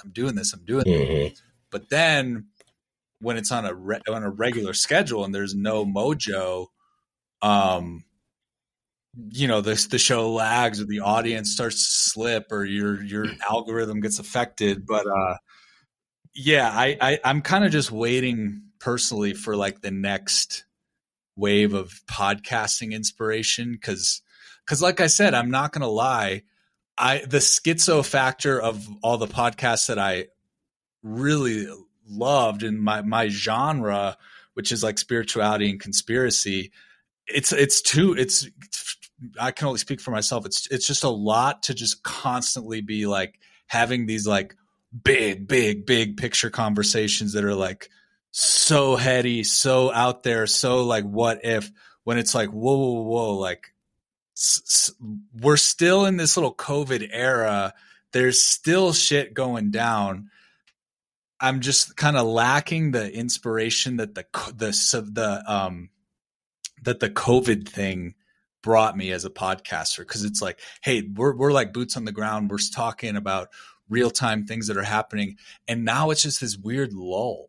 And it's like, what's actually happening? Are we waiting for, the economy to tank? Are we waiting for something to escalate with Ukraine or whatever? And it's that it was kind of these world events things, and talking like with the alternative voices in the era of censorship that like got me jacked up to podcast. And just now I feel just now is a strange lull, and a lot of the content out there, which is like so like, like Gnostic, demiurge, like all of this stuff. It's kind of distracting me, and I'm kind of just like, what's going on? What do I want to talk about? And at the moment, I haven't really been podcasting for that reason. So yeah. So I want to touch. Please, Sven, go ahead. Oh, were you going to say something? I didn't want to jump in on you. Oh, no, I was just kind of clearing my thoughts. I want to tie in something that you just said, Dan, and then tie it into Flat Earth, because I haven't forgotten. Trust me, I haven't forgotten. Okay, so one of the things, again, just kind of zooming out. Let's say that this is all just kind of a weird reality where it's goofy and it's just made up, and there are options here that are disguised as physical reality, but really it's kind of, just this interaction, this game that we're playing. And but just like Einstein said, reality is an illusion, albeit a very persistent one. So let's say that that's the case, and that it's all just kind of options here.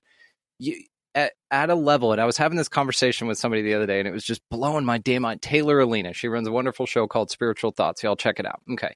One of the things she talked about, and this is going to tie into you, Dan, and where you're at vibrationally right now. Now, everybody listening to this and everybody sitting here can think back to a day to where you bought everything. You were part of the 80%.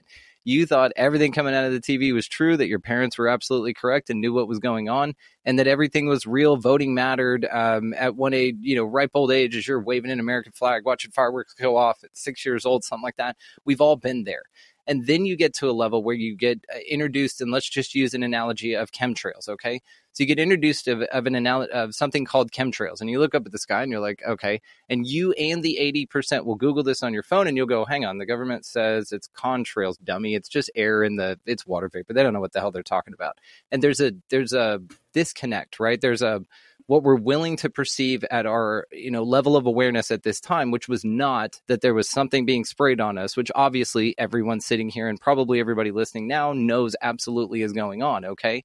Now let's describe this in densities just for the sake of clarity here, not hierarchical, just spatial, right?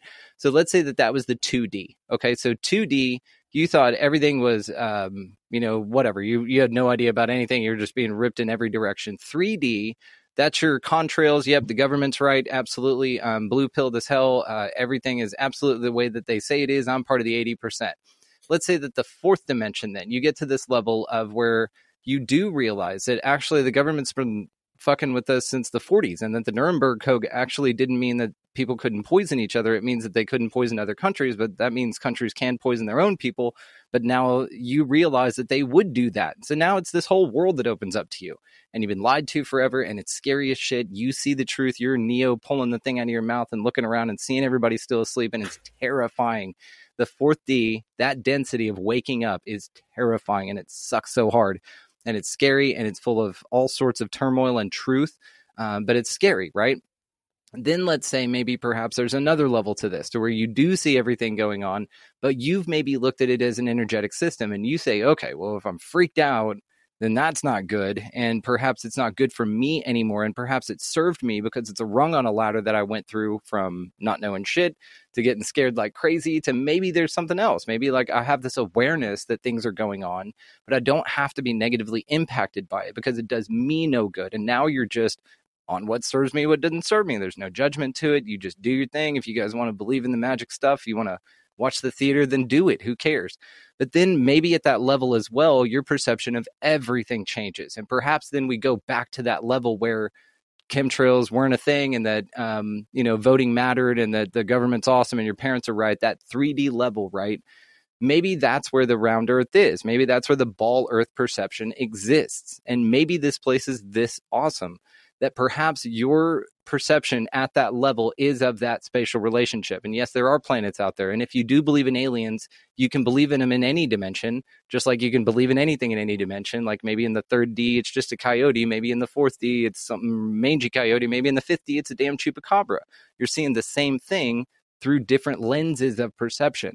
Now, again, tying this into the UFO phenomena, Kathleen Martin was on the show, and she was talking about that you can have two people standing there. One will see a UFO, one will not. They're both human beings. They both have eyes. They both have driver's licenses. It says that they have eyes that can drive and that they can see. And one sees it, one doesn't. Now, what's going on with that? Perhaps it's just a vibrational lens thing. Perhaps when you can see things in a different way, things appear to you that you didn't see before, that are different, that are new for you. Maybe this also exists when we talk about flat Earth. Perhaps in a 2D world, just below ball Earth, you start at this level and you say, okay, maybe the world is flat and there's a dome over it and it's a closed system and we can't go anywhere, and that's our world. And it's just like a snow globe. And then you kind of evolve in consciousness as a society, even though you've been hijacked by all the illusions. And you say, okay, no, perhaps we're on a ball, and that if I get on a rocket, I can go places, but everything's so damn far away that I can't get there. But we know that we can possibly get there because of spatial and all that kind of stuff, if we had the technology and we were smart enough. Now, perhaps at that next level, again, where you see everything, it scares the shit out of you, and everything's freaky. Now maybe there is a possibility of a flat Earth, and now maybe it's this expansive sort of land to where it's got extra land bits and stuff. And maybe there's not a dome over us, and maybe it's an ice wall. Yes, it's sort of a barrier, but it's an option. And maybe that's where UFOs are coming from, because I can look at UFOs in any level of perception and it be changed by the lens in which I view the world. So flat Earth could exist at a level. Whatever you believe in, I think perhaps is probably what's possible. That literally, if you think that this is a ball and you get in a rocket and you blast off of it, a ball will render beneath your feet. If you think that this is a flat, expansive plane and you get on an airplane somehow and you get past all the guards and stuff, which is another interesting thing, and you fly across the wall, then maybe there's extra lands out there. Maybe they welcome you openly in some breakaway civilization. Maybe that's exactly the way it works, because that's the way you expected it to work. It's all boiled down to like this quantum physics element, right? The observer effect. Things change when you look at them. Things change about how you feel about them. Sev, something you said earlier about the placebo thing. Placebo effect is very real. If the person administering a placebo knows it's a placebo, it affects the placebo. It affects the experiment. So the fact that you know something is there or can predict it based on your paradigm, and then it renders in front of you. Another great example is your reticular activating system. It's this part of your mind that only shows you repeatedly what is in your paradigm, what your beliefs are. This is where you get like you're shopping for a car and then you see it everywhere, right? It was always there, or was it? Is it because you're viewing the world through this lens that it renders in your reality this way? There are a lot of little things you can see in your life like this. And so this is kind of where I'm at with it. I think it could be flat. I think it could be round. I love all of the possibilities. So I don't live in like a stable place, and I'm okay with that. Like I don't have beliefs. I have ideas, because ideas are way easier to change. And it's allowed me to have some pretty cool conversations like this one. That's kind of awesome, what I man. think about it, man. So to you, I Dan, kind of wanted to interject. I like the way that you phrased it. Oh, I was sorry, just going to finish up and thank you. I want to hear what you have to say. To you, Dan, maybe what you're experiencing as well is this level up. You know, you're no longer interested in the things that you were interested and you were passionate about, but you needed to be interested in them, passionate about them to get to the point where you're not interested and passionate about them anymore. You've checked it off a list, you know what I mean? And you grew and evolved.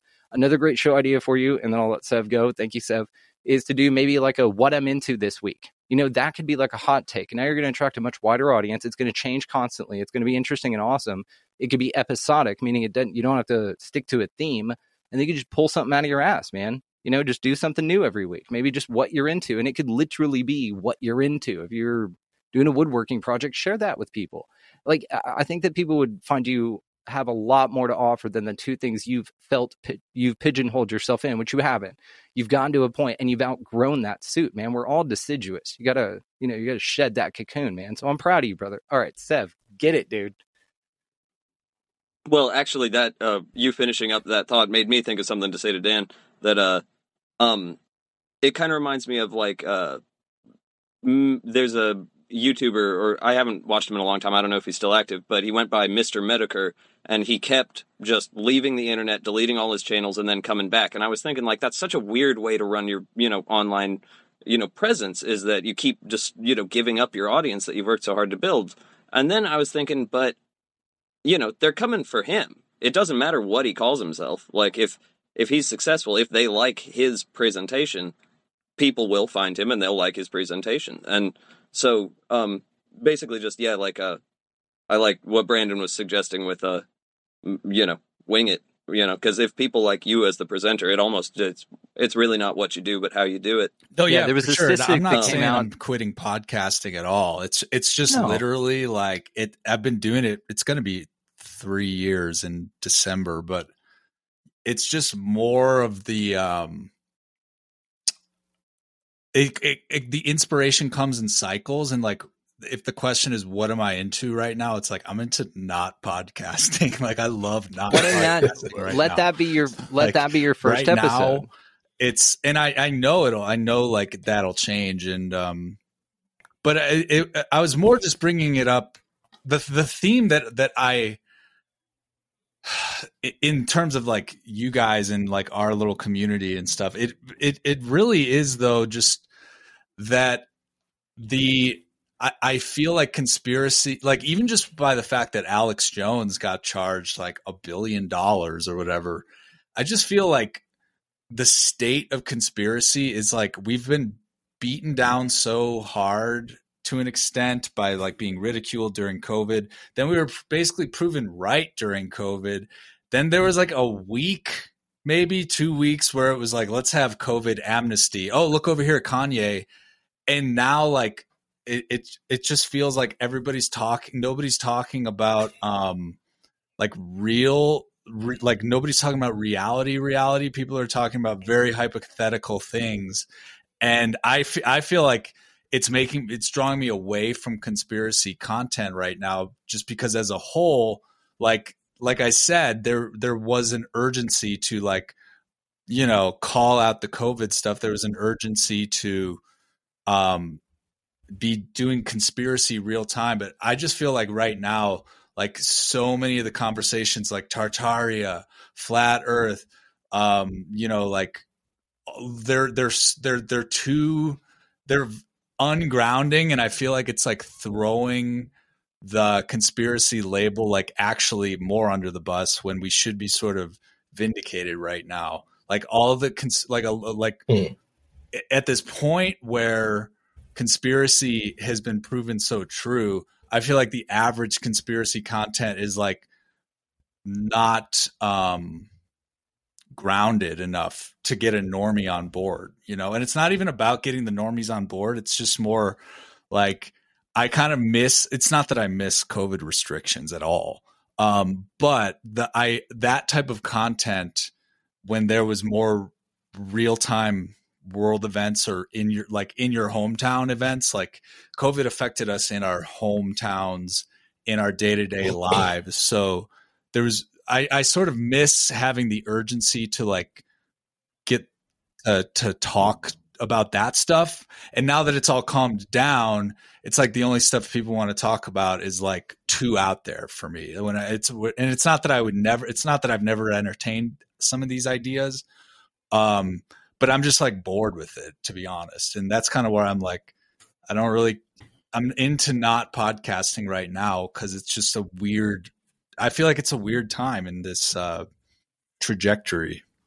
It's a weird space for you. It sounds like the COVID talk, obviously you were into and you were feeling it, but the things that are quote unquote floating around now doesn't have enough substance for you to be interested in. Is that kind of what you're saying? Well, and it's not that it's I'm trying to like just like think out loud what it actually is. It's more, okay. It's like in the 2020 to 2021 years when there were lockdowns, we were kind of like venting to each other like, oh shit, like, can you believe this is happening in front of our face? It was like therapeutic to like talk amongst truthers.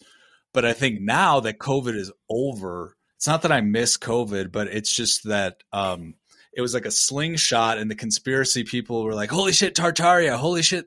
Like stuff that like takes it way too. It's like it's not as. I'm not saying it's useless information because it's not, but it's scrambled up my interest, like in the real stuff that's happening day by day. The Great Reset is happening day by day. COVID's over. And if COVID's over and then there's just this long no false flag period, kind of like after 9/11, then it really feels kind of dumb to be a conspiracy theorist or whatever, because it's like, I don't know. It's just with everything that's happened in the past 2 years and with COVID being over now, something feels like lacking in the conspiracy content that I'm or something's like lacking in just the vibe. I'm kind of just rambling, but I don't know if that makes any sense.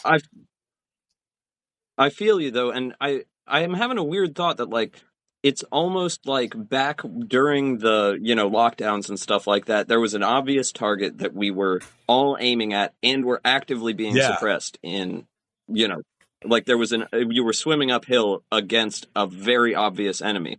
And now that it's, that specific target that you could non-violently oppose and be silenced for is gone, it's what are our options? It's either we talk about things that are totally divorced from reality or not totally divorced from reality, but don't have the personal empirical basis in each person's life. You can just look out the window and see it. What the option is, talk about that stuff or be murdered by the CIA. Like we can either spin our wheels doing nothing or take steps to do something that they'll actually try to stop us from doing. And I think that's the dice roll. And I don't think I just think it's a natural thing, even just with the spiritual stuff that we all talk about, the conspirituality, whatever. Like a lot of new information was presented. Like I'm not saying flat Earth and Tartaria are automatically bullshit. Like I've looked into both of them, but I don't particularly like the fact that knowing this hypothetical stuff about reality, which might be real, it's like the Earth might be flat. Tartaria might have happened. There might have been a reset in the 1800s, but then it's like, okay, so then I have to throw my, timeline of world history out. And it's more just like, I feel like chipping away at like the real foundations of reality takes us like further away from helping people or like making a difference, because it's just like all speculation. Like, whoa, is that a Oh, maybe that's a Tartarian architecture. Whoa, is like, it's like that, even though all of it could be valid, is like disorienting to the average conspiracy person who could have like, we could have had Nuremberg 2.0 by now if we really had our shit together. If like the truth was deployed, we could have made a difference enough to where like people are going to jail for this or people are going to trial for this. And I'm not saying that that's like very easy to accomplish or like should have happened or whatever, but it's more like now we're sitting here talking about Tartaria, and we should be vindicated. We should be apologized to. We should be having our moment, but instead, all of this other woo-woo stuff, which I'm all about, and that is my bread and butter, but all this other woo-woo stuff is kind of like, I'm not feeling it, when we should be sort of having our moment. Like I told you, it's the I told you so moment was basically at our doorstep when that amnesty meme hit. But then everything moves so quickly, and it's like, oh, they're Kanye's anti-Semitic, blah blah, and there's all these different factors that are so distracting. But I'm just kind of thinking out loud that I'm a little disillusioned with like everything right now, and it has to do kind of with this, like, where we're at. This was the midterm election, red wave. There's all these like hopes that like we could, the truth could have really came out about the most important thing that affected the world the most, which was COVID. Like every conspiracy was really a hypothetical until 2020. And then this stuff affected all of us big time. And all the other conspiracy stuff, which is like NASA, the Earth, blah, blah, blah, Tartaria.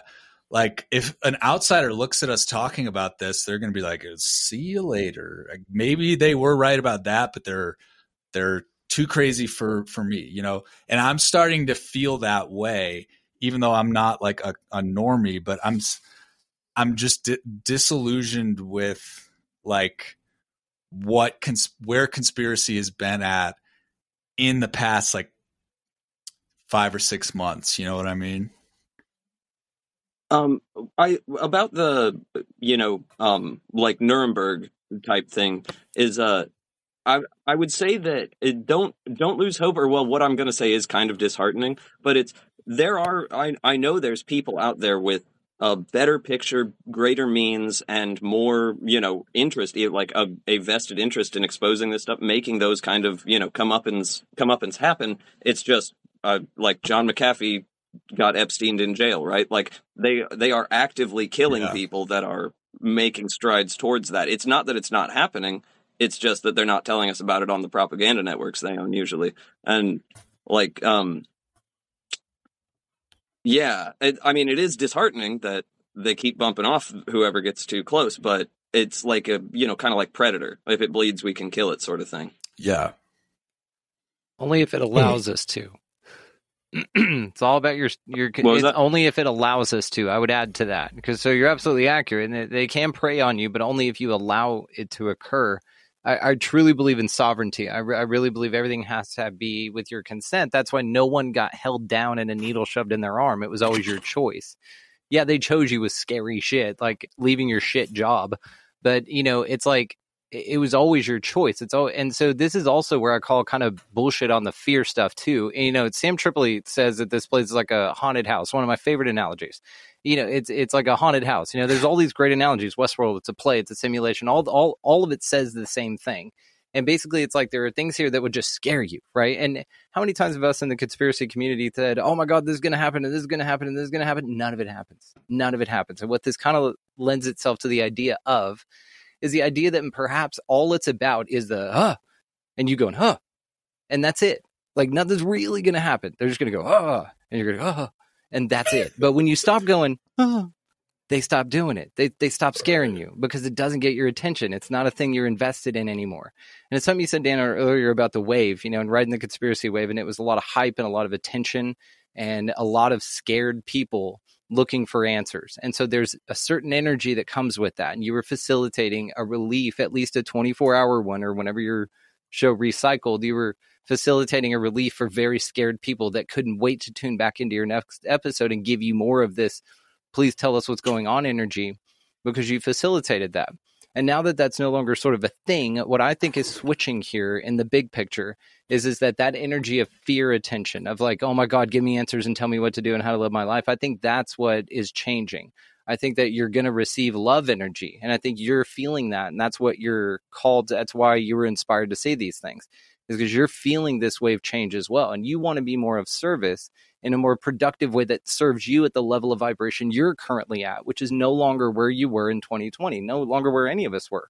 All of us are at a different vibration having sat here for 2 hours.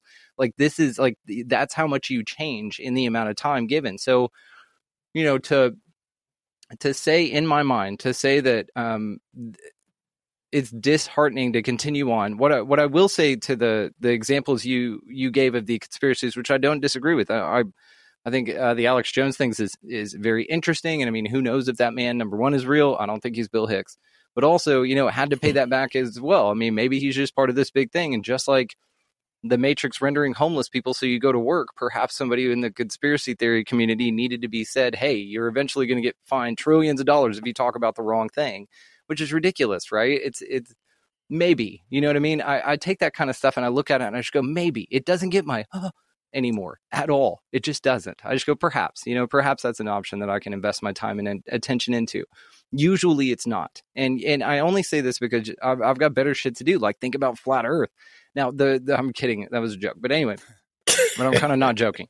But if you think about it through that lens then, and perhaps, like, let's say that, one example I will use. So my wife, beautiful, and I love her, love my life. I will tell her something 15 times. Giraffes' tongues are black because evolutionarily they've done like that over time because their food sources in the top of trees, and so their tongue doesn't get sunburned, right? That's a true fact, perhaps, in this reality. Now, I've told her that 15 times, right? Just as an example. We will go out somewhere years later after this has been peppered into our lives 15 times throughout the 3 years, and she'll hear it to her for the first time. Oh my God, baby, did you know the giraffes' tongues are black because their food source in the top of the tree is evolutionarily sunburn? I'm like, yeah, I told you that 3 years ago. The point is that when somebody sees a Tataria episode on your feed, they're going to go, you know what, maybe a little bit of this was lost on me, but man, the way that this dude covered it was very, very interesting. Or the flat earth thing, or the anything, right? At its core, what we're all doing here is getting people to question their reality. We're getting people to look a little bit beyond what's provided for them in their world, right? And just question it. That's it. We're not giving you a coloring book and filling it in for you. Just here you go. Sit on it, marinate with it, see what you think. But by providing different choice points, which is what all of those things are, Tataria, flat earth, any of the shit, aliens, any of it, all those are just choice points for you to go, hey, maybe this is the 15th time I heard that fact that it finally rung with me and it finally resonated. And now you've opened up a Pandora's box of just questioning all of it. And you've just provided an opportunity for them to do so. And I think that that's what those conspiracies, no matter how far they go, at their core, what we're doing is offering people an opportunity to expand their reality, man, just to kind of question things a little bit. And maybe just to go, there's perhaps a couple of beliefs rocking around up there in my noggin that were given to me or that I subscribed to that were very useful at the time, and that I made decisions based on the information I had at the time, and there's nothing wrong with it. And now I've evolved into something else, and now I'm going this way. And this should be the true progression of things, not getting hung up. And honestly, Dan, I don't share your need for vindication. Like, of course we're right. Of course we're fucking right. But I don't need for a press conference to be held saying that. Just like I don't need a press conference to be held telling me from the government that UFOs are real and disclosure and all that shit. Actually, it scares the shit out of me. That would be the worst case scenario, is when government comes out and says, hey, UFOs are real. I'm like, fuck, Project Blue Beam, let's roll it out. They got all the swastikas off. They're ready to go. So it's like the way it's packaged in my mind. Also, like, I just have no desire for the government, for daddy government, to tell me that I was right the whole time. I know I'm fucking right. And maybe that's part of this, you know what I mean? Maybe that's part of this thing. It's where we just go, of course we were. And then we just live our lives. And maybe you do a video on how you can take copper in a stick and stick it in the ground and wrap it and stick it in the ground, and your plants will grow super crazy. Electroculture shit. It's fascinating. I could book your show out with odd things that tie all of it into the core basis of just questioning things for like the next 2 years, dude. I'd love to send you a couple of guests to kind of get you off that plateau, because I know what that feels like. You get to that spot. No, I mean, you're like, there's something fresh and new, and I've changed, and I'm just ready for it. It's so I'm also the main the main thing that I'm working on, have been working on, is like a art thing that I've been doing to make the 2023 astrology wall calendar that I'm doing. And that has totally like taken up my attention. And so with the podcast stuff, I think tonight I've just kind of been thinking out loud and kind of just like talking shit on like the conspiracy trends of the moment. But first of all, like, I don't want to rain on anybody's parade. And I've listened to a ton of that stuff as it's been coming out. I just think that, I kind of have realized that part of the only reason I podcast, because there's a lot for me. There's lots of reasons to open up more time, because podcasting takes a ton of time. There's a lot of reasons not to continue doing it, but I think the reason I kept doing it or keep doing it was because there was some serious shit going down in the world 2020 to 2022 ish, and I think it's going to continue to happen. So I think it's more just my personality. Like, I'm a fighter, and when I have something to say, I'm going to like say it loud, and like, it's really like a passionate thing. And I had that, I don't have that passion right now when it's like, what are we reporting on? Like, what's going on in the Great Reset? What's going on with the government? And I think it's not, I think it's just like, that's what I'm asking myself. I'm like, what is going on? What was this like non-red wave? What's the future? Blah, blah, blah. And the drive to like speak out and be loud and like break down walls is what motivates me. And I don't feel that way at the moment about what most of conspiracy culture is talking about right now. And like just being like I don't enjoy when there could be like a practical boots on the ground. Let's make a change. Let's hold these motherfuckers accountable.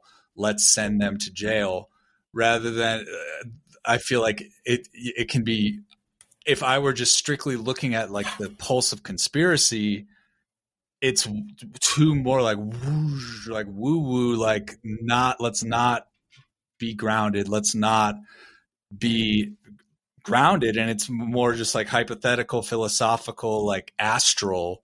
And I'm not there. I'm trying to, cause there's there's aspects of conspiracy. There's like the stuff that's really affecting everyday life, like which was what was happening in COVID. Then there's all the like infinite hypotheticals. And I just think now from what I can tell, it's more of the hypotheticals, and it's more schizo, and it's more unhinged, when all these people still should be going to jail. Like, so I think doing the work for me is more I am more fulfilled when it's more grounded and not as like, philosophical and like hypothetical, even though like I'm all about that. Fucking astrology is, all this spirituality stuff is very hypothetical. But I think what the only reason I'm still doing this is because these motherfuckers are not in jail yet. Like, that's what actually motivates me. So that's what I get frustrated with, where I'm like, it's not that I never want to talk about the shape of the earth or Tartaria, but oftentimes I'm like, all right, what's real? Let's talk about what's officially like real. And then they could be like, well, nothing is real. Woo, woo, woo, woo, woo. But it's like, no, real life shit happens. People are jabbing their fucking 4-year-olds. People are, the world is like, the thing that I'm motivated by is like calling out the bullshit in the world. And when the topic is just constantly like so woo woo, and I'm fucking love the woo woo, but when it's constantly woo woo, I'm lately just being frustrated. I'm like, I want justice to be served. Like, cause what happened in the past 2 years was real. So actual earthly 3D justice can be served. People's lives can drastically improve if they're not falling for this stuff. But I feel like the soldiers in this are too woo-woo. And that's what I'm frustrated about. You have to wonder how many of them are plants. Like, how many of the people pushing these totally, It's like There you with, go. my interest in anarchism, when I'm trying to when I try to get into like real serious anarchism, and it's all just like people like screeching about hierarchies as if you cannot voluntarily participate in a hierarchy, and it's just like intentionally derailing off to some postmodernist nonsense or something, like just some crap that I can't even care about. That's what it seems like is happening. And so, when after a certain point, someone's like, well, what about hierarchies? It's like, shut up, Fed, If somebody like wants to be, well, what about Tataria, bro? When you try to bring up, something real, it's like, just, okay, glowy, like, I'm not interested. It's I like what you said about the fascinating. plants, man. I definitely think there are a ton of those out there, man. When I think about all the people I named earlier, Elon, Kanye, Kyrie, and those guys, man. Totally, to me personally, distractions, man. Again, I always circle back to nothing is as it seems. And I think it all starts with us. Kind of start circling back to what Brandon said a little earlier, that it starts with us, and we not only create and in control of our reality, but we also in control of how we perceive things and how we navigate not only in this reality, but the spiritual world as well. Getting into meditation, finding your grounding, finding your peace, finding your liberation, finding your freedom, and being led by the Spirit to navigate in this world through all this chaos and confusion, And then once, I totally believe, once one has a full understanding of that and able to do that, and then that's when their reality truly changes. And I think there's a lot of peace in that, understanding and growth as well, and I really, I know you guys understand that, but when you talk about other people out there that buy into the bullshit, and everybody's not going to be able to understand it all. It's not meant, it's kind of what you said earlier, Brandon. It's a very, very small percentage of folks that are meant to get it in this lifetime, in this reality as a collective. So we all keep pushing, trying our best. And as you've been talking about, Dan, in regards to what you've been experiencing with the podcasting thing, that's your experience at this time, man.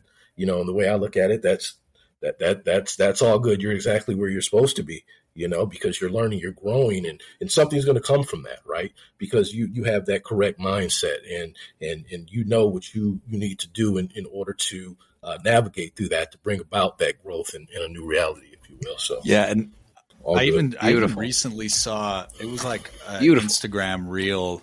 I think it was Erica Badu, and she was saying, she was like, okay, 85% of the world are followers, 10% are leaders or something, or like controllers, and then 5% are observers. And I think a lot of when I thought about who's the 5% observing, that totally made me think of like conspiracy people. Cause like, I really don't even think, well, first of all, I just want to say I'm not a big literal NPC believer. I think I call NPCs just normies, and NPCs are the same to me, but it's not necessarily that they like are empty vessels. But I do think that like most people, and I think people like us in this podcast circle are probably like the smaller percent who pays attention or who leads or who whatever does not simply follow. And I'm like at peace with that. Like, I think it's key to remember that like throughout all of this, like people were just moving with the crowd because that's what they're going to do. And that's like normal for maybe 85% of the population. But I still think it's like possible for people to like make moves for their sake, because those people are some of my loved ones. Those people are people that might have had a miscarriage in the past 2 years. Those are people who, might be setting their future normie families up for like some really bad stuff simply out of like innocent ignorance. And so I think it's key to be like, all right, most people are like never gonna be of our nature to like question things or to take the red pill or whatever. But I still think like the work is to like try to do something to change the rules, or I don't even know, like with the case of like COVID and all of this stuff, like I think enough awareness could have been raised to like stop that. And it's people like us who are going to be kind of responsible for making that change. But the key thing is like maybe 85% of the world is never going to be able to do it on their own. So it's like it's not like it's not like it's even going to be easy to just like snap them out of it and wake them up. But I still think like something can be done so that we're not like euthanizing a generation or doing whatever the fuck COVID was about. Because people's nature is to literally move with the herd, and it's actually really weird to not do that. But I know I'm not like that. I know that makes me different. But I'm motivated to like try to do something, you know? And that's why I continue to podcast, really. And it's figuring out like how to do something about it. But, yeah. I'm reminded of that, you know, as you're talking about this, I love your passion. I love also that you've gone so transparent here for the listeners, because I feel like not a lot of people get, you know, to see what this is like. Maybe they tune into your show. Maybe they don't, you know the logistics. They don't know where your psyche's at. They don't know mentally how you approach, you know, and take this seriously and really how you consider everything. So I think this was a wonderful view of really what we all kind of experience with this. Is like, how do you grow? What do we talk about? We're burnt out. Like, what do we do? Right. It's perfect, man. It's absolutely perfect. I'm reminded of the saying, you know, you'd rather be a warrior in a garden than a gardener in a war. And so I think what you experienced in 2020, you're obviously a warrior. We all are. Like, you know, I live in Texas. I've got a bunch of ways of making sure that my wife and I are safe. Okay. We'll put it that way. So what I'm saying is that we take care of our shit. Right. And so what's interesting, though, is that you're obviously a warrior. Your sword is absolutely still dripping with blood. Now you're just in a place in between war, energetically with yourself is what I'm talking about. And this is where we kind of have come to with this energetically, man, we're drained. Our vindication is us being able to finally freely live a life happy with who we are and tending our own garden, right? That's what's the greatest revenge? Living well, right? No, I just want to fight, though. Klaus Schwab hates that. If you're out there living well and we're having wonderful conversations like this, hates it, can't stand it. That little white suit that he's got on is just, he's just all, you know, tattered up in it with that wedgie. I'll send that picture, of course, of him on the beach. Okay. So what I'm saying is that you're obviously a warrior. You're just now shifting, you know, your role right now, and especially carrying an audience, man, you know, because you're still the voice for those people. So now what's great about this is an opportunity for you to give those people back to themselves in the way of saying, hey, here's what I went through. Here's where I'm at now. Titling the next episode whenever you feel ready to record again. And I get it. You know, I don't want to podcast anymore. You know, that's a great title for it. And just be real with people. Say exactly, you know, and expand on your ideas here. This is just pointing a finger at myself. I threaten to quit astrology like about once or twice a year, and I'll be like, I'm taking a break. Like, guys, I don't think this is it. I don't think astrology is the way. And then it just give it a couple weeks. Back. I'm like, no fucking way. Guess what's happening this week in astrology? So like, I mean, even William Wallace. It's acknowledging like the ebb and flow, and I wasn't expecting this time of the year to be such a freaking like, and it's not even like I'm not even like depressed. It's just like, whew, I need to sleep like 10 hours instead of 8 hours. It's like something like, cause you run out of juice. The quality of light changes, the season changes. And then your psyche and your attitude changes too. So I know I'm going to keep podcasting, but we're doing this one on like the first week. I just took a break. And so I'm kind of just like, yeah, that's on my mind. Like I'm not, it's great to be here. I love being a guest, you know? But I'm like, no, my ship is parking for a minute, and I'm going to like, not put anything out. Like algorithms be damned. Like who cares? And what's funny is I'm energetically with you. The first time in 2 years since I've been doing this show, I took this month off. I mean, I'm doing guest spots. I've got I'm going to be on Dave Scott's Spaced Out Radio here in a minute for a documentary I was in. Me and the director are doing this whole thing with that, and so we've got a lot of those going this month. But same as you, man. You need a break. Now, for me, I release weekly, so I was just like, okay, I'll bank up. So I just banked a few shows so that I can release consistently, and nobody knows that I took some time off, but I know that I took some time off. And the quality of shows coming out after that break, are much different, right? There's just a different energy to it. So again, I just, I do my thing. I just live this weird life. Like no notifications are on anything. I don't know. I haven't heard my phone ring in 6 years. Like the outside world just does not get my attention. Wait, do you now and then make go, oh yeah, I've got an Instagram. Do you and then make I'll go your on Instagram? Huh? Are you behind the Instagram though? Because your Instagram's awesome. It's Brandon has a mean Instagram game. You know what it real. is? It's that's cool. Yeah. Instagram share out. Like I don't read messages. I don't. I see like my notifications are always like at 100, all of 3, like 100 likes, 100 comments, 100 new followers, whatever, and I just leave it. Like it doesn't go past that. I just let it go. You're like definitely one of my favorite accounts on Instagram. Yeah, thank you. It's just reposts of other people's shit. And where I'm just like, hey, you guys would like this. Hey, you guys would like this. It's thought provoking. Yeah, the stuff that you're putting out on that blows my mind. So I mean, like, I'm not totally like it's. I was just tonight kind of just trying to make commentary on like, the approach to conspiracy when it's boots on the ground and there's a pandemic in your face versus after the fact. Yeah, it's just different. Like, what do I do? And I was kind of just sorting out the ideas out loud, but I love it. Well, it gave us an opportunity to talk about it. I'm telling you, this is much better. Like, this is one of the greatest groups of minds I've been a part of. I've done a ton of these, and this is one of my favorite. The funny thing too is like you're a warrior, you're a fighter, and I'm. Well, you are. I'm kind of realizing that like anger. It's not even really anger, but it's just like. That's like what I operate on, and that can lead to burnout for sure. So that's when you're just like, holy shit, I need to sleep like 12 hours because I was just like going hard. And but yeah, it's it's like all the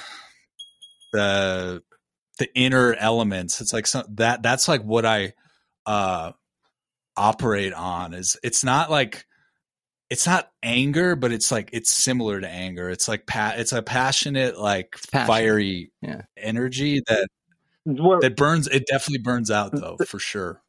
Yeah, I think that I had a thought for that. There's like a synthesis between your and Brandon's ideas of and I think it may kind of touch on what you're referring to with that. I think there's a spot in between Brandon's living well is the best revenge, which I agree with, and your desire to do something, which I also agree with. Yeah. And I think what it is that it's like, yes, achieve that balance, find that, place where you're centered, and then also employ like Bruce Lee's kung fu philosophy of the intercepting fist. Like you will know when to make your move. You will know when the enemy is off balance and to pull their wrist. It's that sort of thing. Nailed it. Absolutely nailed Very it. Good. Nailed Very it. good. See, so now even William Wallace, right? Braveheart. Even what did he say? I came back home to raise crops and God willing a family. He even didn't want to fight the whole time, but he knew that he had to go fight when it was necessary. Same role that he played in The Patriot. He went and fought when all he really wanted to do was go home and be, at home with his family, right? He'd done that all. But so you're able when you're necessary. But right now it's about you, man. That's why you're feeling this way. And that intuitiveness that you're listening to and expressing here, that's your natural cycle. And you know what? You get burnt out, so does your audience, man. Everybody's ready to be told that it's going to work out every now and then, and that to be mindful of your surroundings, but not be paranoid to the point to where it sucks all the life out of you. That's the balance. And I really think that this is what this duality at a woo-woo level, perhaps, experience is all about, is balancing those energies. It's like, yes, you could go so far to the dark side, right? And our reality is constantly presented in this dark light, black, white, red, blue, hot, cold, like these two ideas. And that's one of the oldest philosophical concepts, this concept of either or. Like you don't, but really what we're talking about is that idea, which is an antiquated one from my perception now, of that there's only two sides to every coin. Horseshit. Actually, there's three. There's the side, there's the other, and then there's the edge on.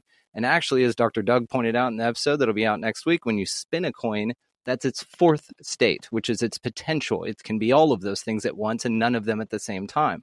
So really even just expanding our perception on the analogy of two sides to every coin. Now you're offering your audience an opportunity to expand along with you and to entertain some new things, but to know, there's always smoke, but there's not always fire. You know what I mean?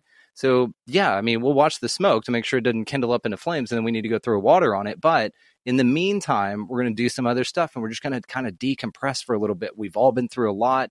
Maybe do an Ask Me Anything to where people just write in about what, are they burnt out or not? Or how do they feel about, anything, right? Like you've got such an opportunity here, and I'm grateful that you shared that with everyone for us to kind of, talk about it. I think it's wonderful because you gave me a lot of insight with it as well.